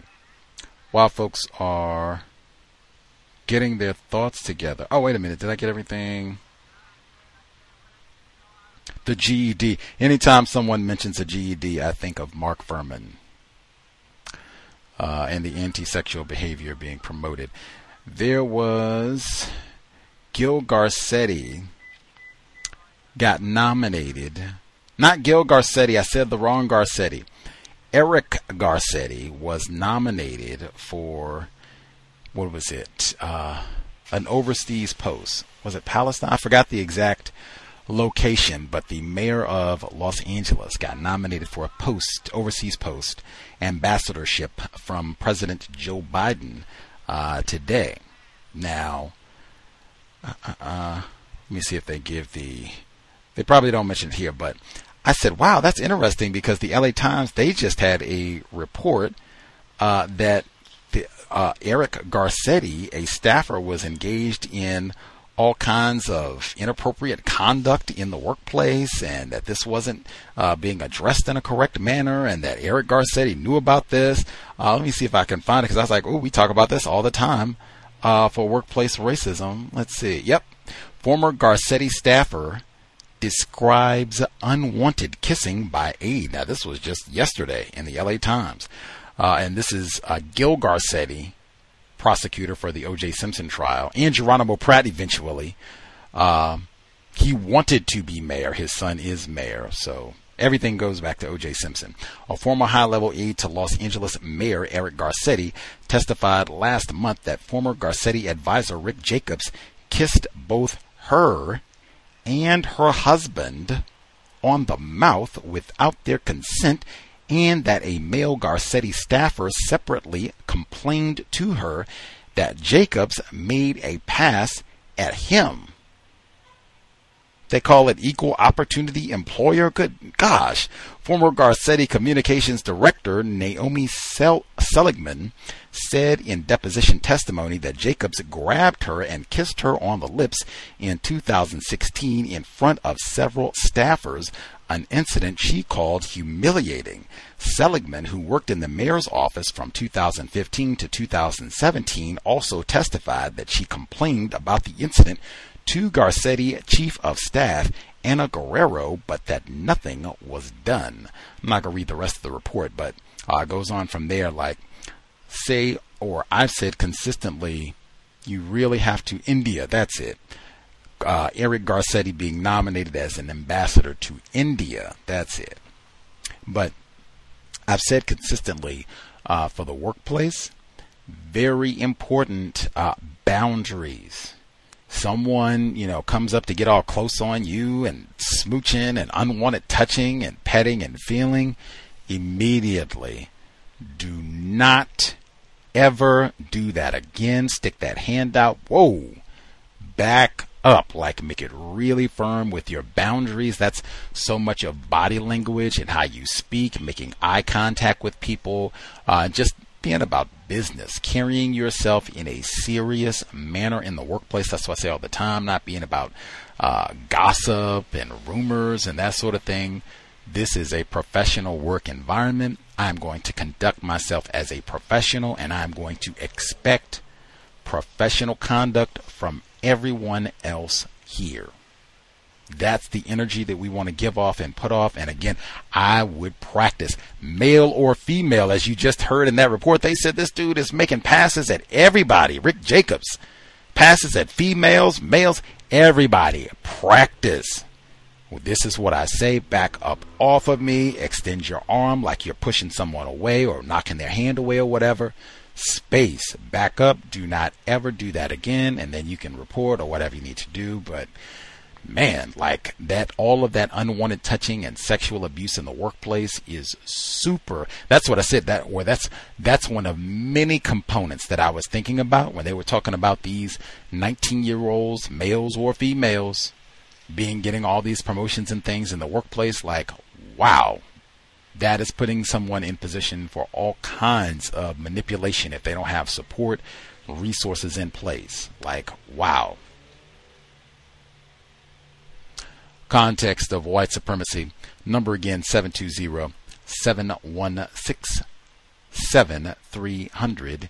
The code 564-943#. Press star 61 if you would like to participate. Let's see. Other folks who dialed in with a hand up, if you have commentary again. So we have Rachel in New York. Now she's requesting input. Folks, what would be the best way to go about requesting some extra time so she can be a great mom and be at home and do some breastfeeding and just other motherly things as opposed to being at the office every single day in the midst of this ongoing pandemic. Other folks who joined us, hand up. Line should be open.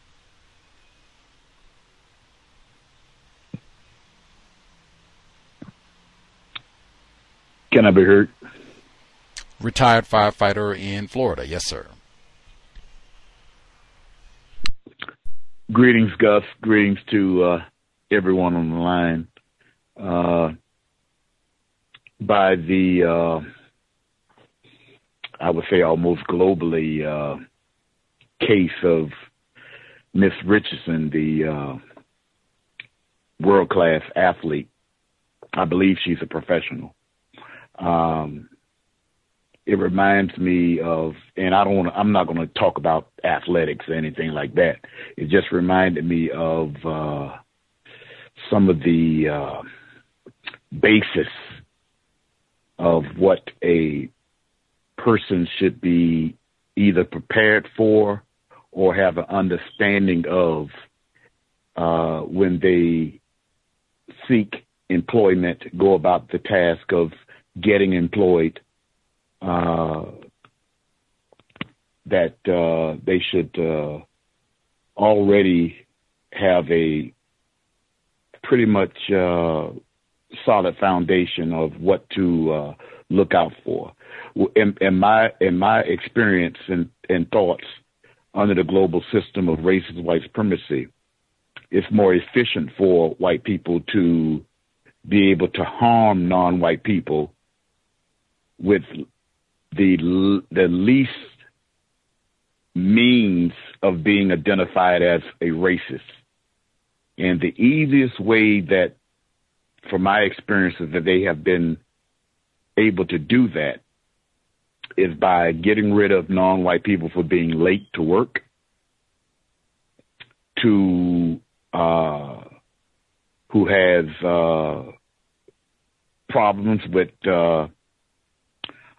altering substances, such as alcohol or quote unquote drugs of all types, that sort of thing.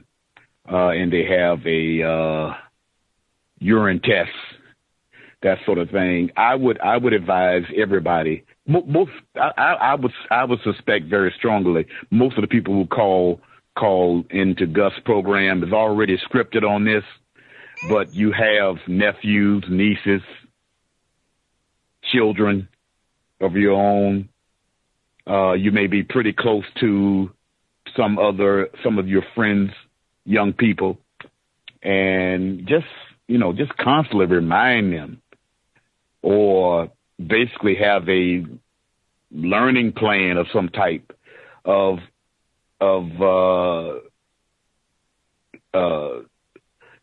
teaching them on how these things are vitally important when it comes to employment.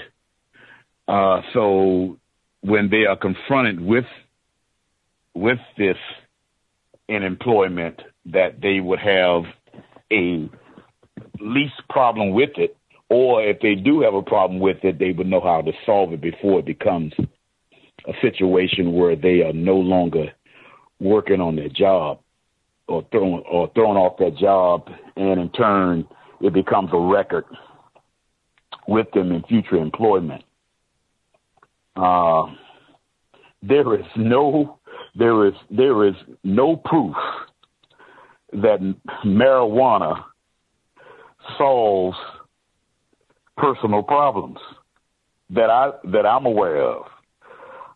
So these are some of the things that need to be counseled with that young person that I mentioned before, that that you may be close to enough to have those type of conversations with, or have that kind of relationship with that person, or you may be a part of a mentoring group.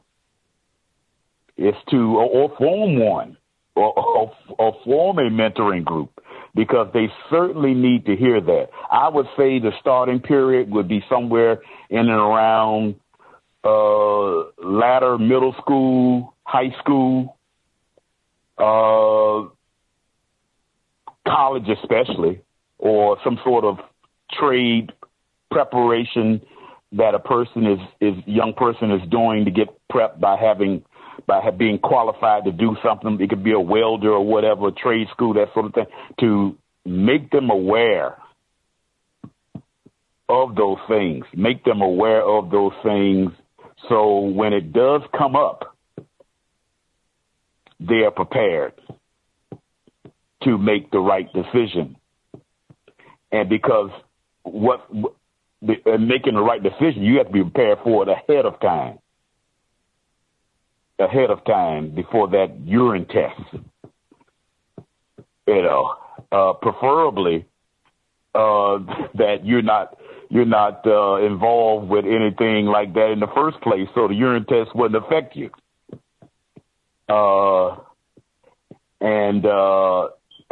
It's vitally important. It's something that's doable. Very much. Most of us have not just one, but a gambit of young people that they are around, that they can have these type of conversations with. And it would be, and, still at that point in their life, they would listen to someone who is like yourself, who has had the experience. And so they would be able to effectively navigate and or avoid such situations like Miss Richardson, because there's no guarantees that she will be able to have that opportunity again. I hear a lot of people talking about another 4 years, but that you can't count on that. So that's basically what was in my mind. Hopefully I did a good job of explaining what was on my mind. And that's all I have to say. Thank you.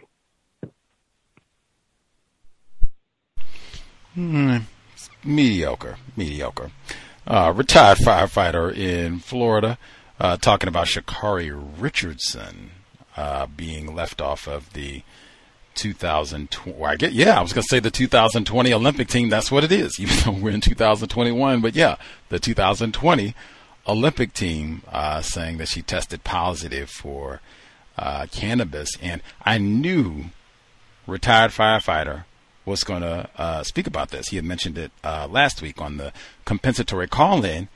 And I thought about it and I said, oh man, now I do have a segment to play about what happened with her tomorrow for the compensatory call-in. But I said, man, that is workplace racism. I said the same thing he said.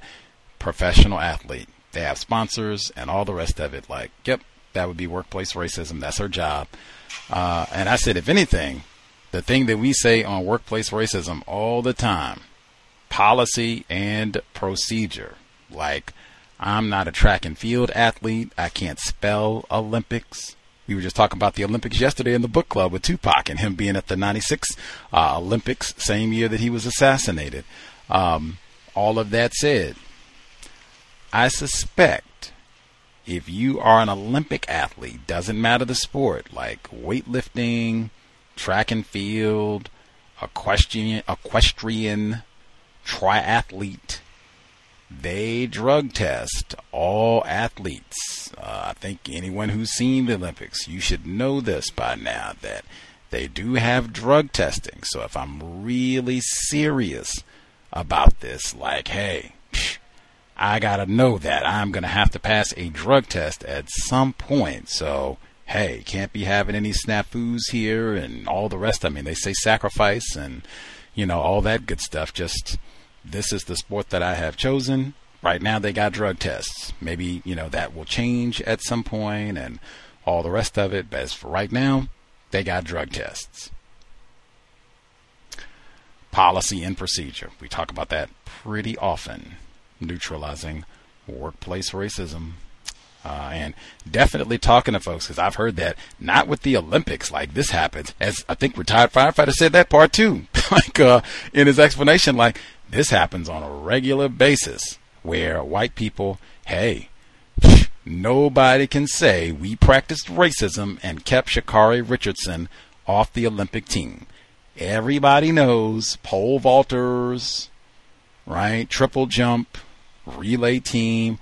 Everybody knows we got drug tested or we got drug testing, right? Can't say that. This isn't racism. We got policy and procedure. Got to follow the rules. We can't have athletes doping. Went through all that with Lance Armstrong and blah, blah, blah, blah. So got to be clean when you go into the Olympics. Yeah, everybody would have to say, yeah, that's true. Yep. This doesn't just happen to black people with the Olympics. This happens like getting a job at UPS and the post. Man, I remember Tyler Craig is a comedian. Y'all can look. Black male. He recently passed away at a very young age. I think at like 50. Might not even have been 50, but very young age. Like, total disgrace, system of white supremacy. But I worked at the Black Comedy Club in Atlanta, which was a whole nother experience, workplace racism too. I remember us sitting out on the balcony. I think these was my last 2 months working there. Everybody at the comedy club smoked, or I'll say it this way, many people smoked cigarettes and many other items at the comedy club. So we're sitting out on the balcony after a weekend show. Tyler Craig comes out, comedian. Hey, what's up? I used to talk to him all the time. He's super down to earth, talk to everybody. By this point, I'd worked there for a year. I think he was one of the first comedians that I met. So, like, at this point, like, hey, what's up, Tyler Craig, blah, blah, blah. So we're sitting outside talking, and he's, hey, let's go smoke. I'm like, I am getting out of here, brother. Like, that's all good. That's great. Appreciate it. But I am going to make sure a failed urine test is not what keeps me in Atlanta. And he's like, oh, man, I respect. That's great, man. Like, do it, brother. Like, right on, get out of here. And he said the exact same thing retired firefighter just said, like, man, I know lots of folks where they do not do that. They will be saying, I'm trying to get this job, I'm trying to do this, I'm trying to do that, and then the urine test.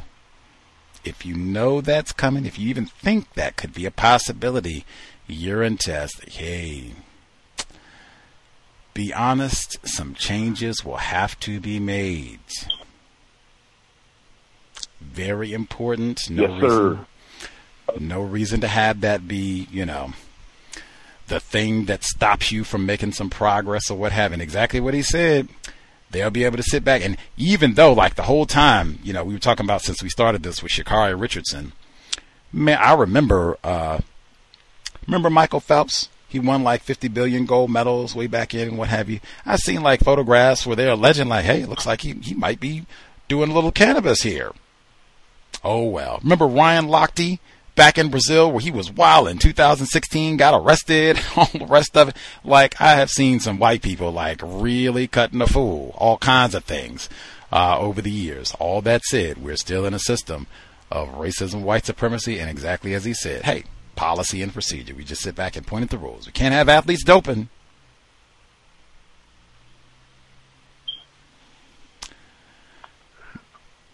Much obliged. Gus. Yes, sir.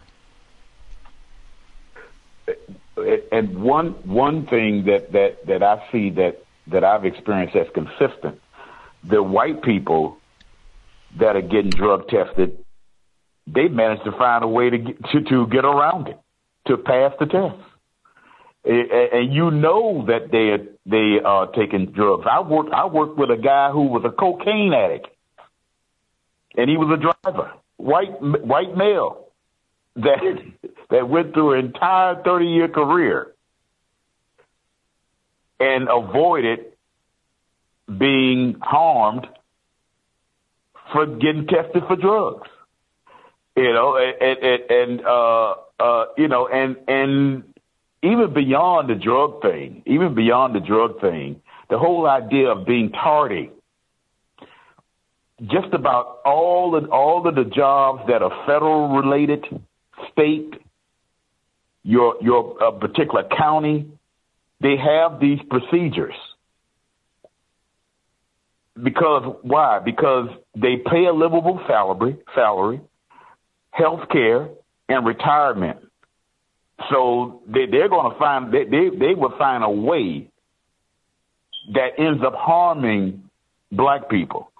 That on the entry level, and in a lot of cases on the level to keep the job, and these are the quote unquote potholes. These are the boundaries that affects black people primarily.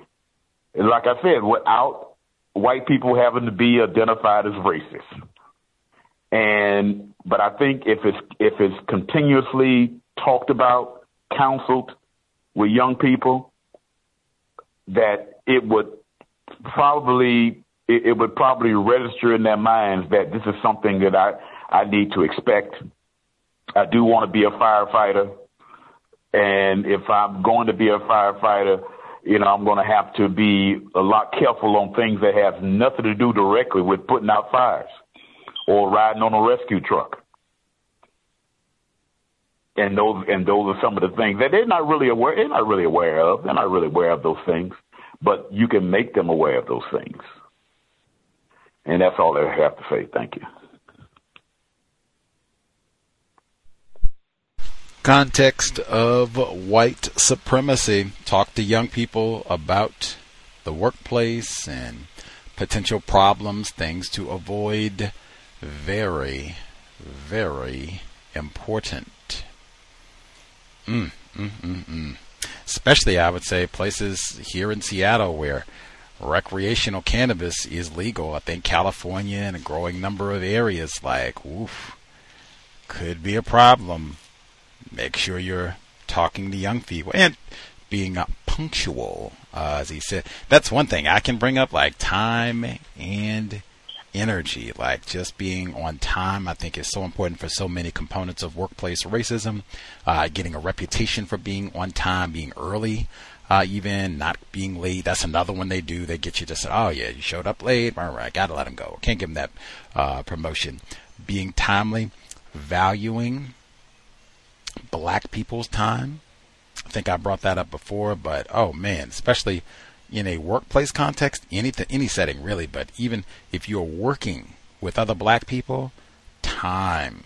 I wouldn't care what it is. You're a Black person. This Black person has requested, hey, you do Wi-Fi installation. Can you come make sure my Wi-Fi is set up correctly? Sure thing. I'll be at your residence 4 p.m. You show up at 4 p.m. and, they're out at Cold Stone Creamery getting dairy product, having a grand old time. I don't support eating dairy, obviously, but I mean, dang, let a brother know. Text, call, something, smoke signal, let me know. Let me not be out here wasting my time and energy. That is so important, and just not wasting other Black people's times. If it's a workplace setting, especially not wasting their time and being punctual for appointments, for your job, whatever it is that's work related.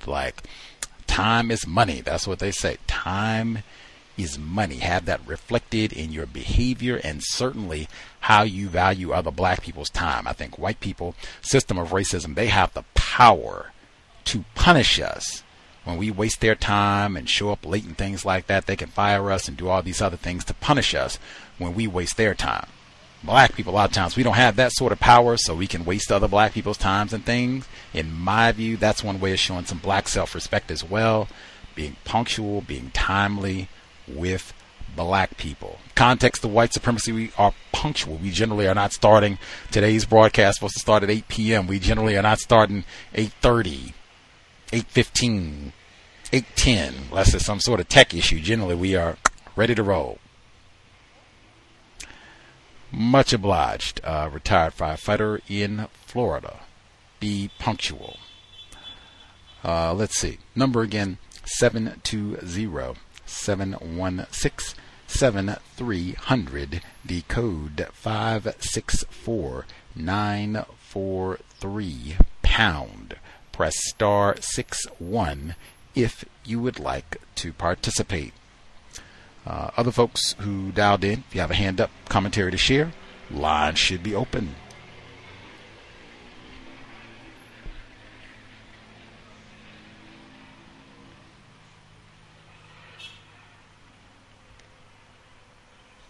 Yeah, have you heard?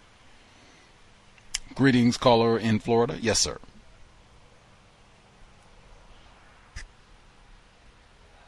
Yes, sir. Thank you very much, sir. Greetings to the host, the listeners, and callers.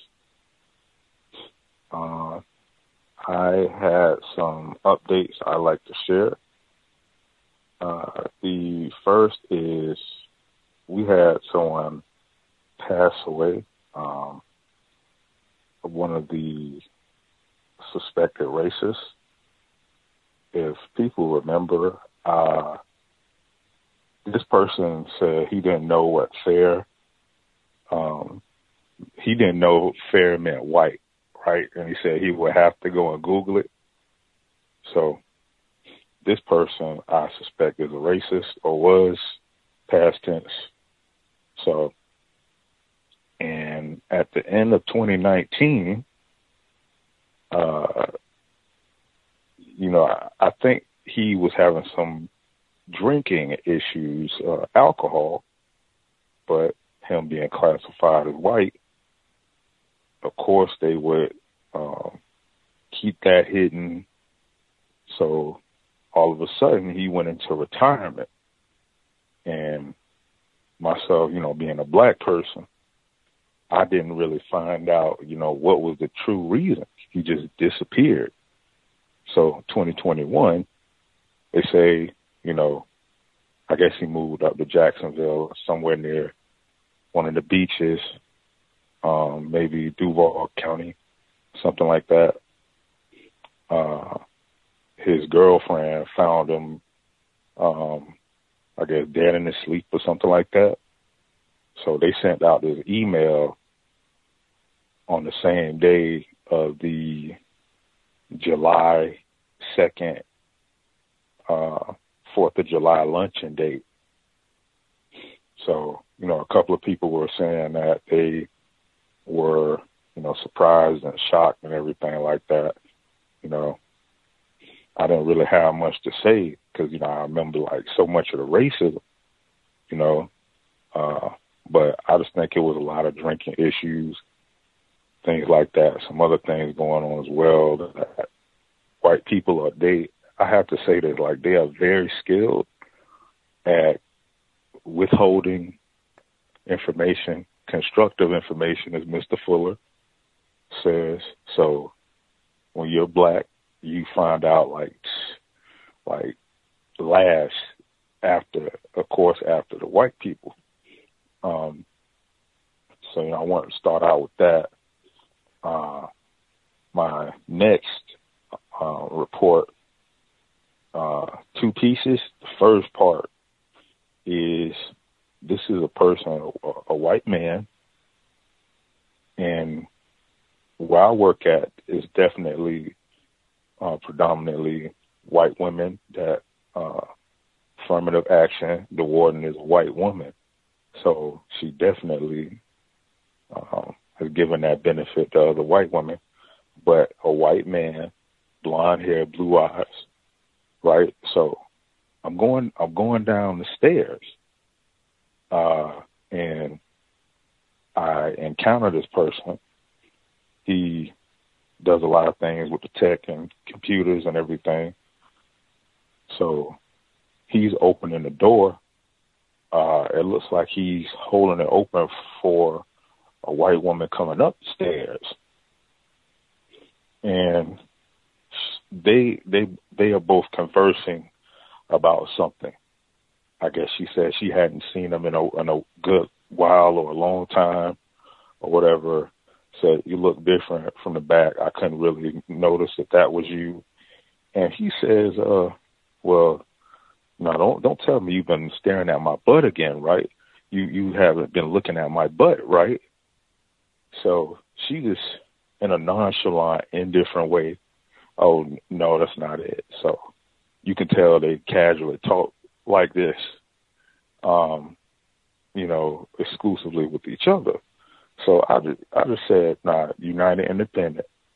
I said, there's no way that I could say something like that and get away with it. How could I say such a thing and get away with it? And the white guy, he says, well, you could. What do you mean by that? How couldn't you? And I said, because I'm not white. So I just came out and said it in front of him and another white person. So, I think he didn't expect me to say that. So he just kind of stood there and then started going upstairs whatever. He wasn't ready for that. So he didn't really have nothing else to say. So, and I think that kind of stuck with him. Next time I saw him, his face was red, right? So, which leads me into when I was walking to the car. So this is a cowbell, right? So, and I mean that to say, and I forgot about this. He keeps saying, oh, I have this Asian wife. She's in Thailand. Right? So, yes, sir. So he's holding up this phone, right? And you know how the phones these days, they have this type of technology where you can show the camera and do like this live stream type of thing. So he's like, hey, he had called me. I turned around and I had spoke to him. So he had the non-white female on the phone. So she was, I guess, laying down, wherever she was happened to be. And he was like, yeah, this is my wife. This is my wife right here. So I just waved and said hello and kept going. So he was saying that she's in Thailand, right? I said, okay. And like, I'm thinking in my mind, like, why are you saying this to me? And then I thought about it. I'm like, I think, in my opinion, he was trying to prove that he's not a racist and that he doesn't benefit being a white person being allowed to do and say the things that he said, cracking the whip on these women, do this and that, put them in their place. All of this kind of language that I know I would not be able to say. Just like my old supervisor said these type of things and would try to manipulate me into situations to where I would be the target of saying these things, but they were all his ideas. I had another situation where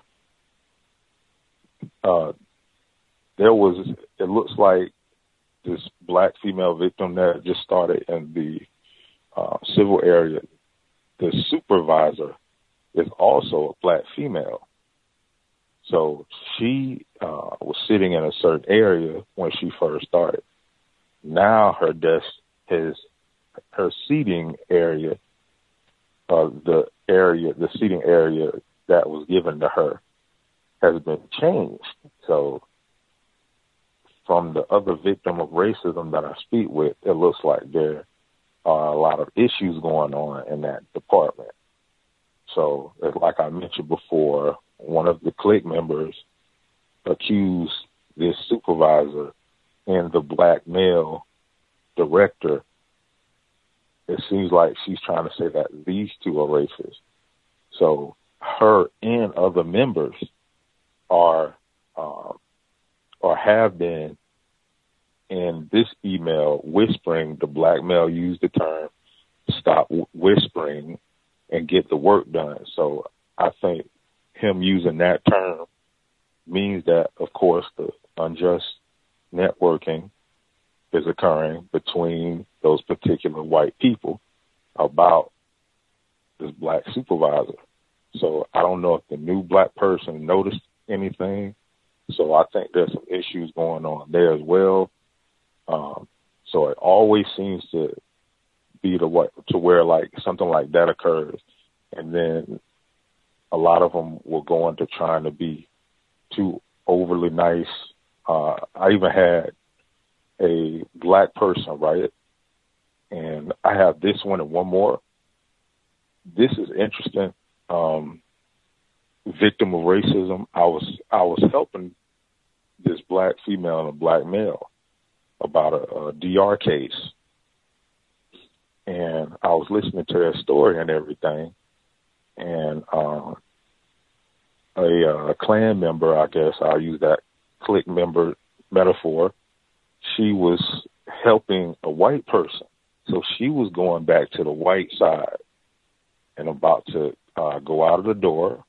So she turns back around and she says, hey, is everything okay? Do you need to do a route or anything?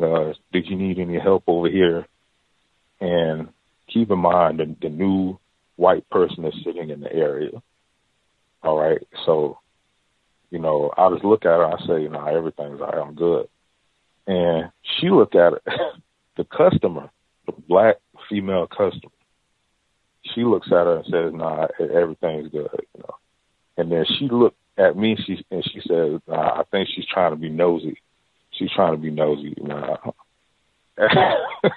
And I held in the laughter, right? Because it looked like I think she assumed correctly, you know, because they still all doing this talking and texting with each other. And I had one more thing I wanted to read from the website. It's from the diversity and inclusion. They updated their site. They have like a pie chart. It says Alachua County workforce diversity. The pie chart shows the diversity breakdown of Alachua County employees last updated March 30th, 2021. And it says 70% white, 20% black / African American, 6% Hispanic, 1% Asian, 1% Pacific Islander, 1% Native Hawaiian / Pacific Islander, 0% American Indian / Alaskan Native, 2% two or more races. So they have apparently like this giant chart where a humongous portion of it is like this blue, like almost a circle, and it just says white 70%. So they have it color coded. So I think they're going to update that some more in the future. And those are the things I wanted to share. Thanks for allowing me to speak. Well, caller in Florida, much obliged. 2 or more. That is another one. Can we get clarification? What does a fella look like? A female. 2 or more races. How does it even count as a classification? I guess that's President Obama. He's in there, and probably a few other folks. Confusion all the way. 70% white. We got who's at the top, and 70% like, hey, cronyism, nepotism. Let's see. Let's go to the top.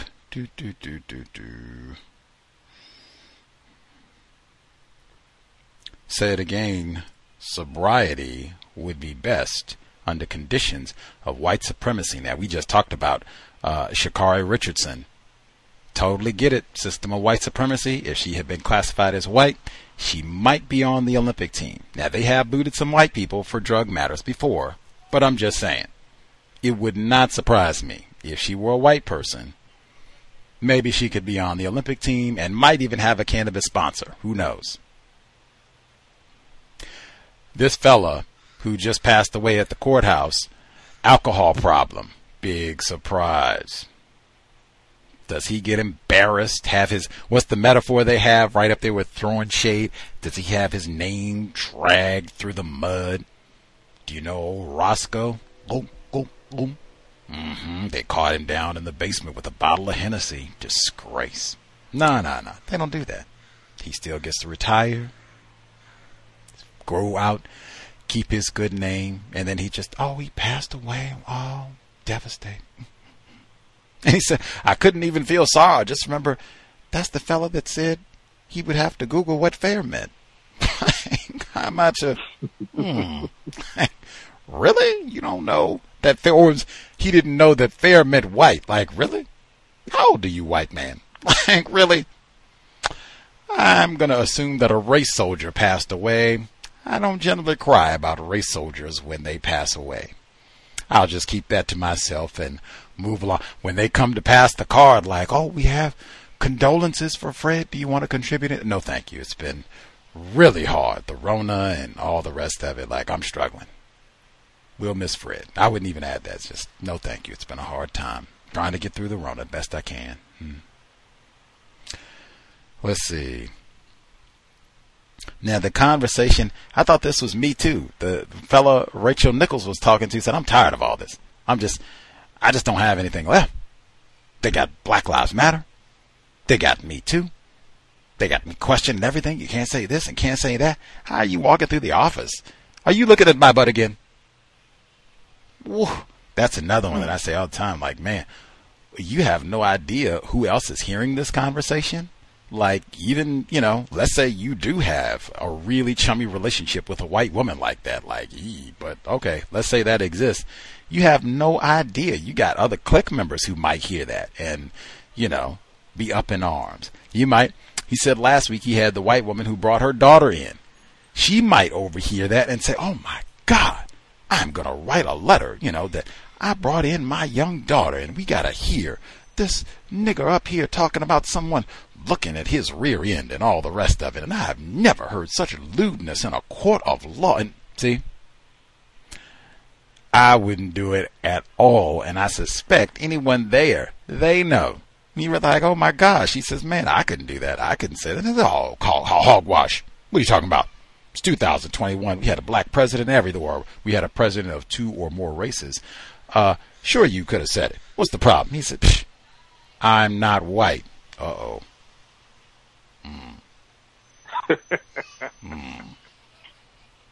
He said the fella left. When he came back, whole face was red. Now, that's some unjust network. What I just say?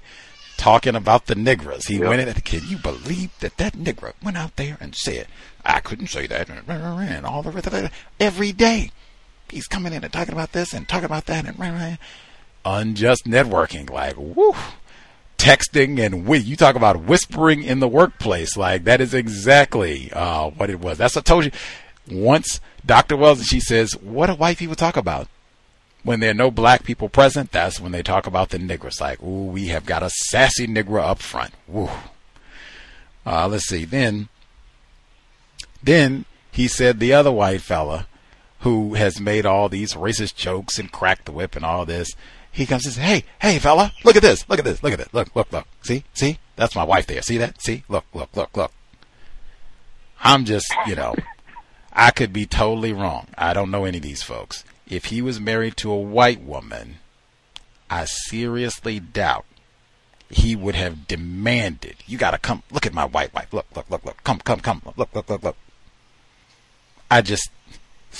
I haven't had that happen to me. White people, got pictures of their wives, spouses that they demand, you got to come right now and look at them, or much less have them on some sort of whatever it is, WhatsApp or whatever. They're on live and you got to come, wave or say something to them or whatever the case. Incidentally, like, she's in Thailand. He's back in Florida. Like, I was like, is this some like catalog setup? Like, how did you all meet? Like, I don't know. From what you saw, like, was she significantly younger than him, or did they look age appropriate? It looked like she was around his age, but I'm going to guess that she was younger.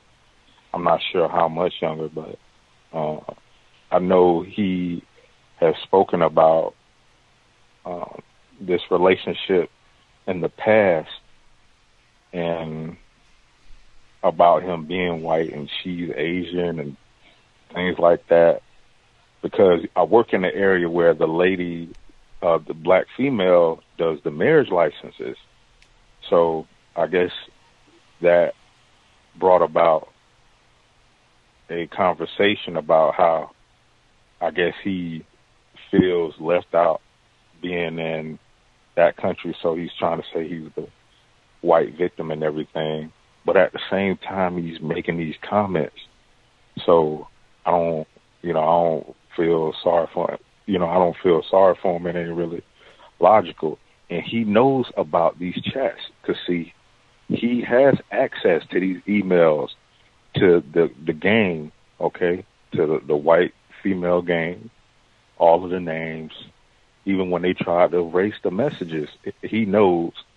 But see, he's white, so he's not going to give too much information. So he a part of the criminal act, in my opinion. So But yeah, he has been with this person, this so-called Asian person, for at least about 3 or 4 years, I'm guessing. So yeah, that's as much as I know on it.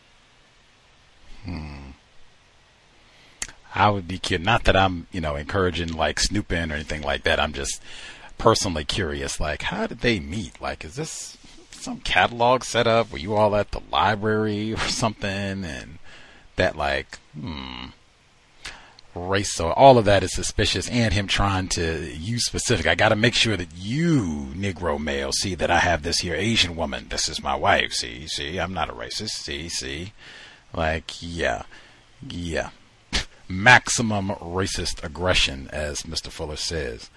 The poor black male. Now, when black people are getting along and are, harmonious, sharing constructive information, not brawling, no name calling, they come and move our seats all around. These white people can come in and what? We gotta have somebody come out. Hey. Let's cut out all this whispering and get some work done. Are we in kindergarten? Like, what is going on? That's embarrassing for people to be having to say this in the courthouse. Like, hey, let's move the clique members. Like, you all obviously are not mature enough to sit together and still get your work done in a responsible manner. We're going to have to, social distancing? We're going to have to do some social distancing to stop the gossip and so we can get some work done. Like, what? And then it's all toxic. It's not like you all are sharing tips and information on how we can get work done at the courthouse. It's all, got this nigger male here. See if we can get him in trouble. Like, what? You hear what he said at the front desk? Oh, my goodness. Talking to that man said, I couldn't say don't look at my butt. Like, that's what you're whispering about? Like, come on. Like, let's move all the clique members. We need to have assigned seating and move all of the clique members so we can cut out all the whispering and then people can focus on their work as opposed to white supremacy racism. Embarrassing. And then the same thing. He says he's working. The black female comes in. We're at the courthouse again. We're not at McDonald's. It's not like people are just coming in. Let me get an order of flapjacks or, Frosty or something silly. I'm coming in. I might need a deed. I might need criminal records for court activity. I mean, who knows? Terminating parental rights, like trying to get my passport. Serious matters. And this white, everything all right? Everything? You okay? Okay? To where even the customer is like, man, I think she's just being nosy. Like, what is going on here? Like, I'm just trying to get my business taken care of. Like, what do you need? That is embarrassing. Like, and that's what a lot of us work with. Why I say we are constantly under surveillance in some form or another. Where you just have race soldiers who are around. That's why I say that's the way that you have to talk. Even if you are talking to another customer, you're talking to another black coworker.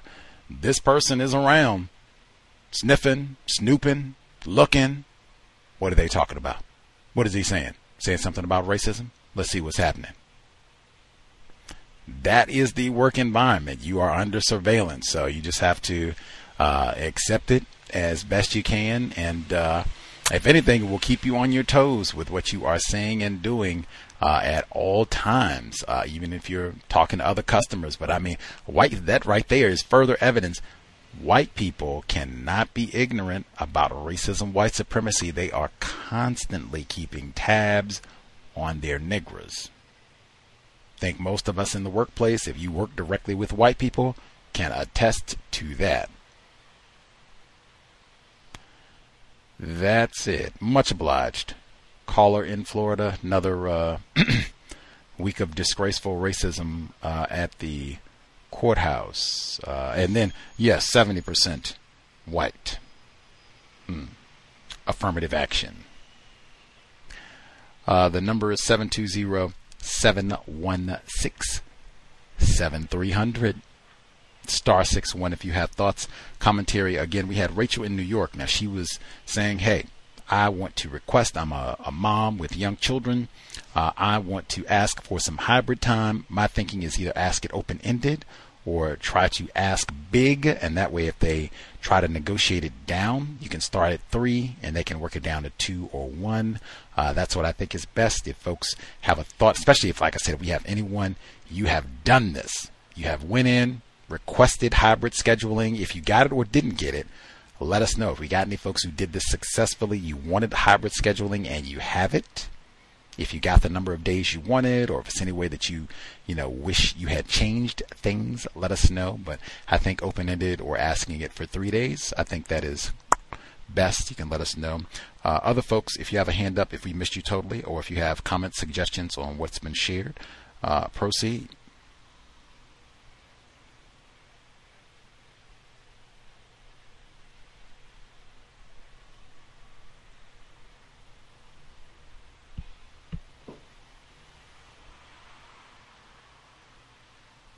Give folks a moment to get their thoughts together, not do the spectating. We should be here tomorrow.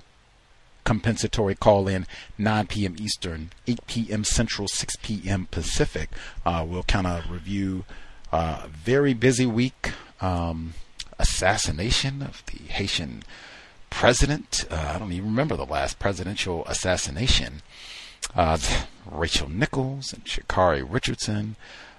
Quite a bit happened over the past 7 days. And we got through July 4th. I saw so many fatalities and burnings over the 4th of July weekend, which I guess to be expected. Man, I am totally cool if I am never around fireworks again. Like, I was absolutely appalled with the number of different... They had... the truck that accidentally caught on fire, it had all these fireworks in it and exploded. They had to cancel the fireworks show, and they said that the fireworks crew, the workers, refused medical care. Now, you want to talk about insanity. Like, man, there isn't enough patriotism in the world. I've got caught up in all this explosion and all the rest of it. I'm good. Give me a Band-Aid. The fireworks show must go on. Please put that up there with football. But we'll be here tomorrow. Compensatory call in 9 p.m. Eastern, 6 p.m. Pacific. And then you can check Black Talk Radio Network for other programs looking to broadcast the middle of next week. Hopefully more constructive information. I'm so thankful we don't have all that ugly heat that we had here last week in Seattle that just made it miserable to be out and about. We're back to normal Seattle weather, so you can be outside and enjoy. But we'll tomorrow compensatory call in. Check Black Talk Radio for programs in the middle of next week and continuing throughout the month of July. Hopefully constructive counter-racist content.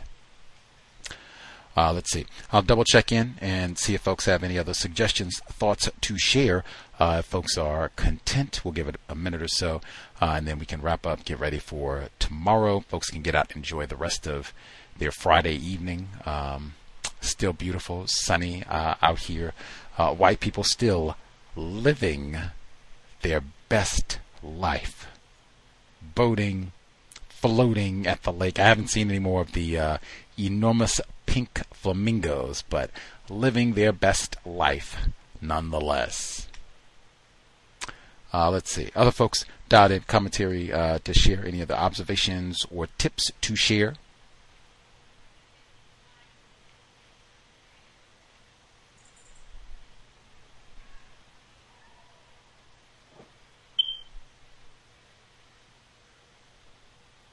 Folks are, maybe I'll check one more time, see if folks are anything else, or if folks are all satisfied for today. I don't think we heard any vaccine, or I guess we got the one, but from Rachel in New York, any vaccine updates?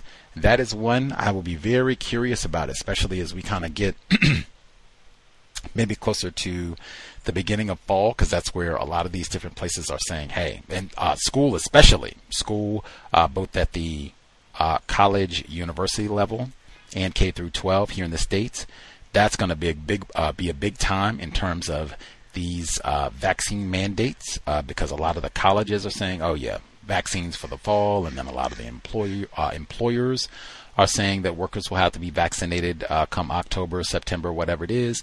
So, yeah, I will be very curious if that's starting to impact people on their jobs, if there's more pressure, or people are being told explicitly, you got to get that jab.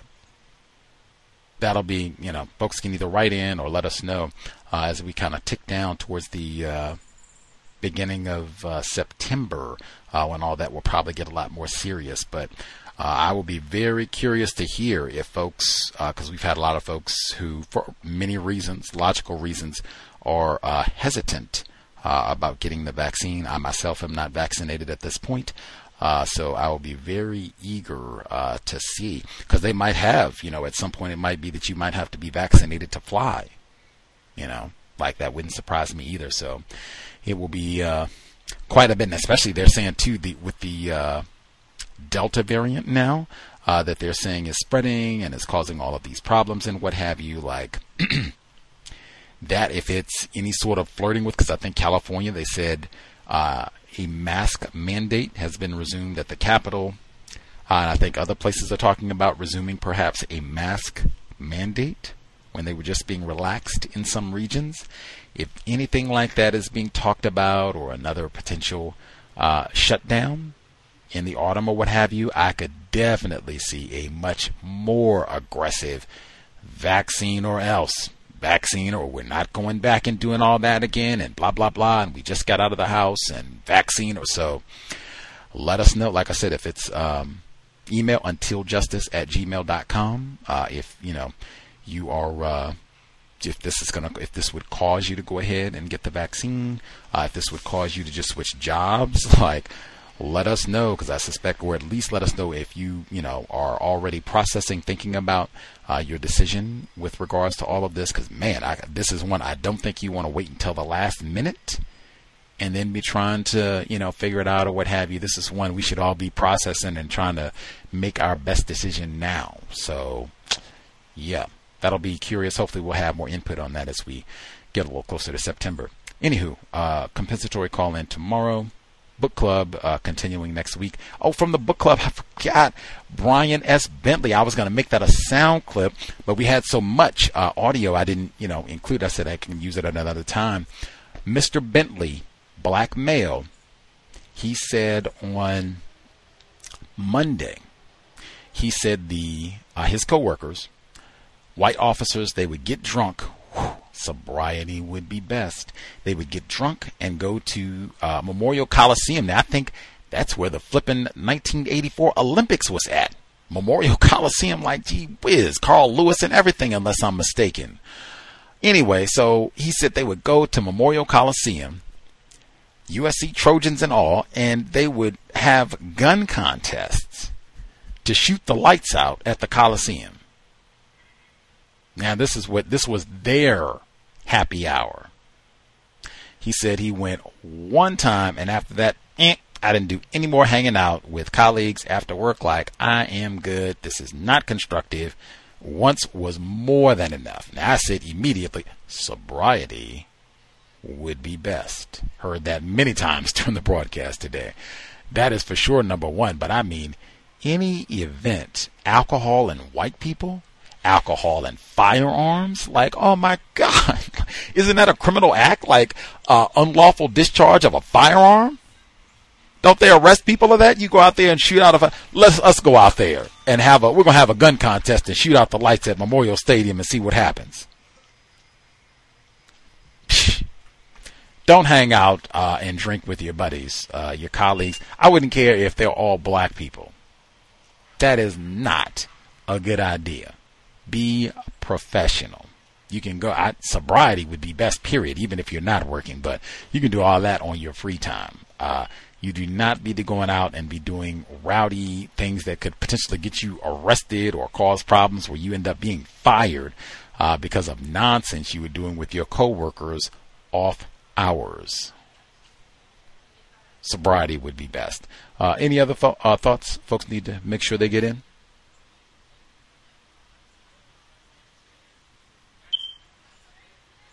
Yeah, I'll be heard.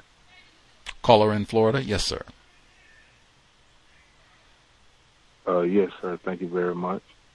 I'm I was thinking about when it comes to taking time off. Like I know for our department, we have like a calendar. I don't know if the victim of racism works in an area where they do things to where they have like a calendar set in their email app, because we use the Outlook email. And I was thinking of like she could possibly send some type of an email, a question through the email, see if she could do it that way. Because that's the way that we do it at the courthouse. It seems to be constructive, and to see if there's any kind of way that they can provide coverage for the types of job tasks that she does. I was thinking of that. And I wanted to add two other observations. There is a black male bailiff, sheriff bailiff, that they have introduced this week because we've had some trials going on upstairs. And the race soldiers, especially the sergeant, has been trying to be, I guess, on his best behavior. But now this is the same person that said to another black bailiff, I think, Gus, you'll remember this, he says to the black victim, you know, don't go out there and get the COVID or something, or some kind of virus, as the guy was about to go outside or catch some kind of sexual transmitted disease. So I haven't seen him treat this guy that way. But I can expect, you know, racism to come from the sergeant. And I wanted to share another one where this is a older person, right? She used to be a supervisor, and she went to, and this is a white man, a white woman. Now, the black male is the court director, right? Him and the black female is communicating constructively in an office. Now, you can see the two of them through glass, like a glass structure. They're seated speaking to one another. A victim of racism, a black female, said that this white woman walked past where these two victims were speaking, walked to the juvenile area department, and says, "Oh, have you seen your boss?" Now, that is racist. And white people, well, on like where I work at, they'll use terms like, you know, what are we doing? Or have you seen your boss? But she says, have you seen your boss, to a white man? And she says also, you know, have you seen where he is or anything like that? And the white man, he says, oh, where else? Just that, like, concise little comments like that. And they're basically practicing racism, talking about they're talking to each other. She just walked past and saw where he was, but went to this guy's desk. Have you seen your boss? And do you know where he is, or something like that? And he responds, oh, where else? I think that's white supremacy being practiced, and the white woman initiated it, and he responded just like that. And there was one where another white guy replied to a black female victim, and she was shocked to see that on the new call list that this person that just started, he transferred to the criminal courthouse. And she was like, what? He just only been here for 2 or 3 weeks, and he's not even on the call list anymore? And the white guy, he responds, and he says, oh, he transferred to criminal. Now, he doesn't even work nowhere near where this guy is. So the unjust networking has reached and has spread throughout the office. So they all have that correspondence, and they communicate with each other, and they are not ignorant. And that's all I wanted to share. Thank you. Context of white supremacy. 2-3 weeks, I'm up and out of here. Like, I don't do that spinning my wheels and hanging out in one department for 5 years. Like, I am making moves. And then, whew, what happened? Where is he? Oh, transferred to criminal. Dang. 2 weeks? Really? Making moves, man. Power moves. 70%, man. 70%. Networking is strong. Yeah, that flippant attitude, where else? Like, I think he's commented a number of times about the general disdain for, I don't want to say a black person, a so-called black supervisor, I'll say it that way, where it seems like a black person might have some sort of title or position. The same kind of disdain that we heard at the beginning when they were saying, hey, what's it like having a 19-year-old and you're a manager? You know, some people have some resentment about that. Niggers are perpetual children, boys and gals. So that same sort of resentment, like, yeah, where else? Dang, really? Like, if it was a white supervisor, that's how you'd sound? If someone came, hey, have you seen your supervisor? Man, where else? Like, what kind of...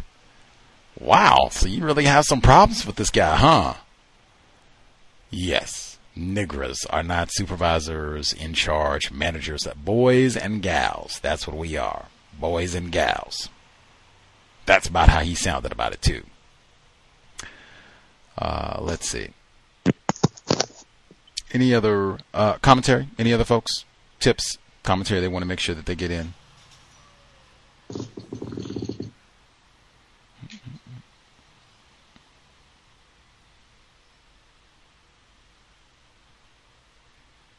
We'll assume folks are satisfied for the week. Make sure I didn't miss any hands. Grand. Oh, I did. My fault. Caller at 5640. 5640. Did you have commentary? Yes. I wholeheartedly agree with what you said about us coming to work on time. And also, if possible, coming a lot or much earlier. I've done that in the past, and it's worked well for me. I just want to offer advice for those who do decide to come into work much earlier than their scheduled time, especially if they're making if they're doing any in-person hours during the pandemic. Don't be surprised if your supervisor or even fellow white coworkers make flippant remarks like, "Oh, you're here early," or, you know, why do you come here so early? Because that's happened to me in the past. Just continue to, do your work and don't respond to that emotionally, because I think that they do that to undermine us, and so I just wanted to give advice. Don't allow that to undermine your resolve in just continuing to be a model employee. As far as the COVID vaccine, I think that based on my observations, and I may be wrong, it seems as though the Pfizer vaccine seems to be the safest out of the other two, the Moderna and the Johnson & Johnson. I've just heard so many horror stories of women experiencing abnormal bleeding, blood clots in between their menstrual cycles with I believe it's with the Johnson & Johnson vaccine. The Moderna, I don't have any specific anecdotes about that, but I've heard it's just some of the things that I've heard about it. It doesn't seem to be as safe as possibly as the Pfizer vaccine. So that's my contribution. Thank you. Much obliged. Be on time. And that's important too about the undermining. Like they'll see you and make those snide remarks. Words, man, number one weapon. You come in early, supposed to be there at 8 a.m. You get there at 7:45 and do this like habitually. And as opposed to, oh, wow, what a dedicated employee. Wow, I'm so impressed. What an inspiration you are. And I mean, talk about punctual. Wow. No. You know you don't have to be here this early, right? Are you trying to impress us? Be here this early every morning? You don't have heat at home? Want to get in to get warm early? Something to undermine where it's not a, wow, I can't believe what a hard worker we have here. We did a great job. What a great asset to that. Some way to even disparage that. Like, totally ignore it exactly as she said and just continue to show up early. I found every time that will work out in your favor eventually. Get past the comments and all the rest of it. White people will note that, like, that nigger, but that nigger is here on time, like, reliable. Like, we got Greg snorting cocaine in the back, like, we can't trust him to get here 5 minutes before we start, but that nigger is here on time. Any season, snow, rain, at least got to keep that one around. Still a nigger, but we'll keep that one around. Like, I've heard lots of fun. Neely Fuller Jr. said he worked 3 decades, never late. I suspect him being there for 3 decades, him not being late, was a part of why race soldiers did not kick him to the curb in Washington, D.C. And like I said, we've heard a few other folks as well where that became a part of their policy, being early. Like she said, not just I'm supposed to be here at 8 a.m., so I show up at 7:55. Like, I'm supposed to be here at 8 a.m., and I make it my code. I'm here at 7:45, 7:40 every day. I've heard a number, and I've pretty much heard every victim, white people, noticed and commented on that. What we just heard, sometimes they made their little snide remark, you don't have to be here this early. Or sometimes, notice you get here early every day. Wow, it's right on, punctual. Whatever. We'll take both of those as opposed to, you were late, so we're going to have to let you go. Be on time. Be on time. Much obliged for the, vaccine update. We will get more on all of that, as it progresses, as I said, as it gets closer to the fall, and maybe people change their policies. I guess especially it depends on the second variant that they're talking about, and going back to masks and all of that, like, depending on how the rest of the summer goes. And, man, it's been the wackiest 18-month period just trying to make sense of anything. Like, wow, it is a lot to process, just trying to do the best we can. Any other comments? Folks want to make sure they get in, make sure I didn't miss anybody else.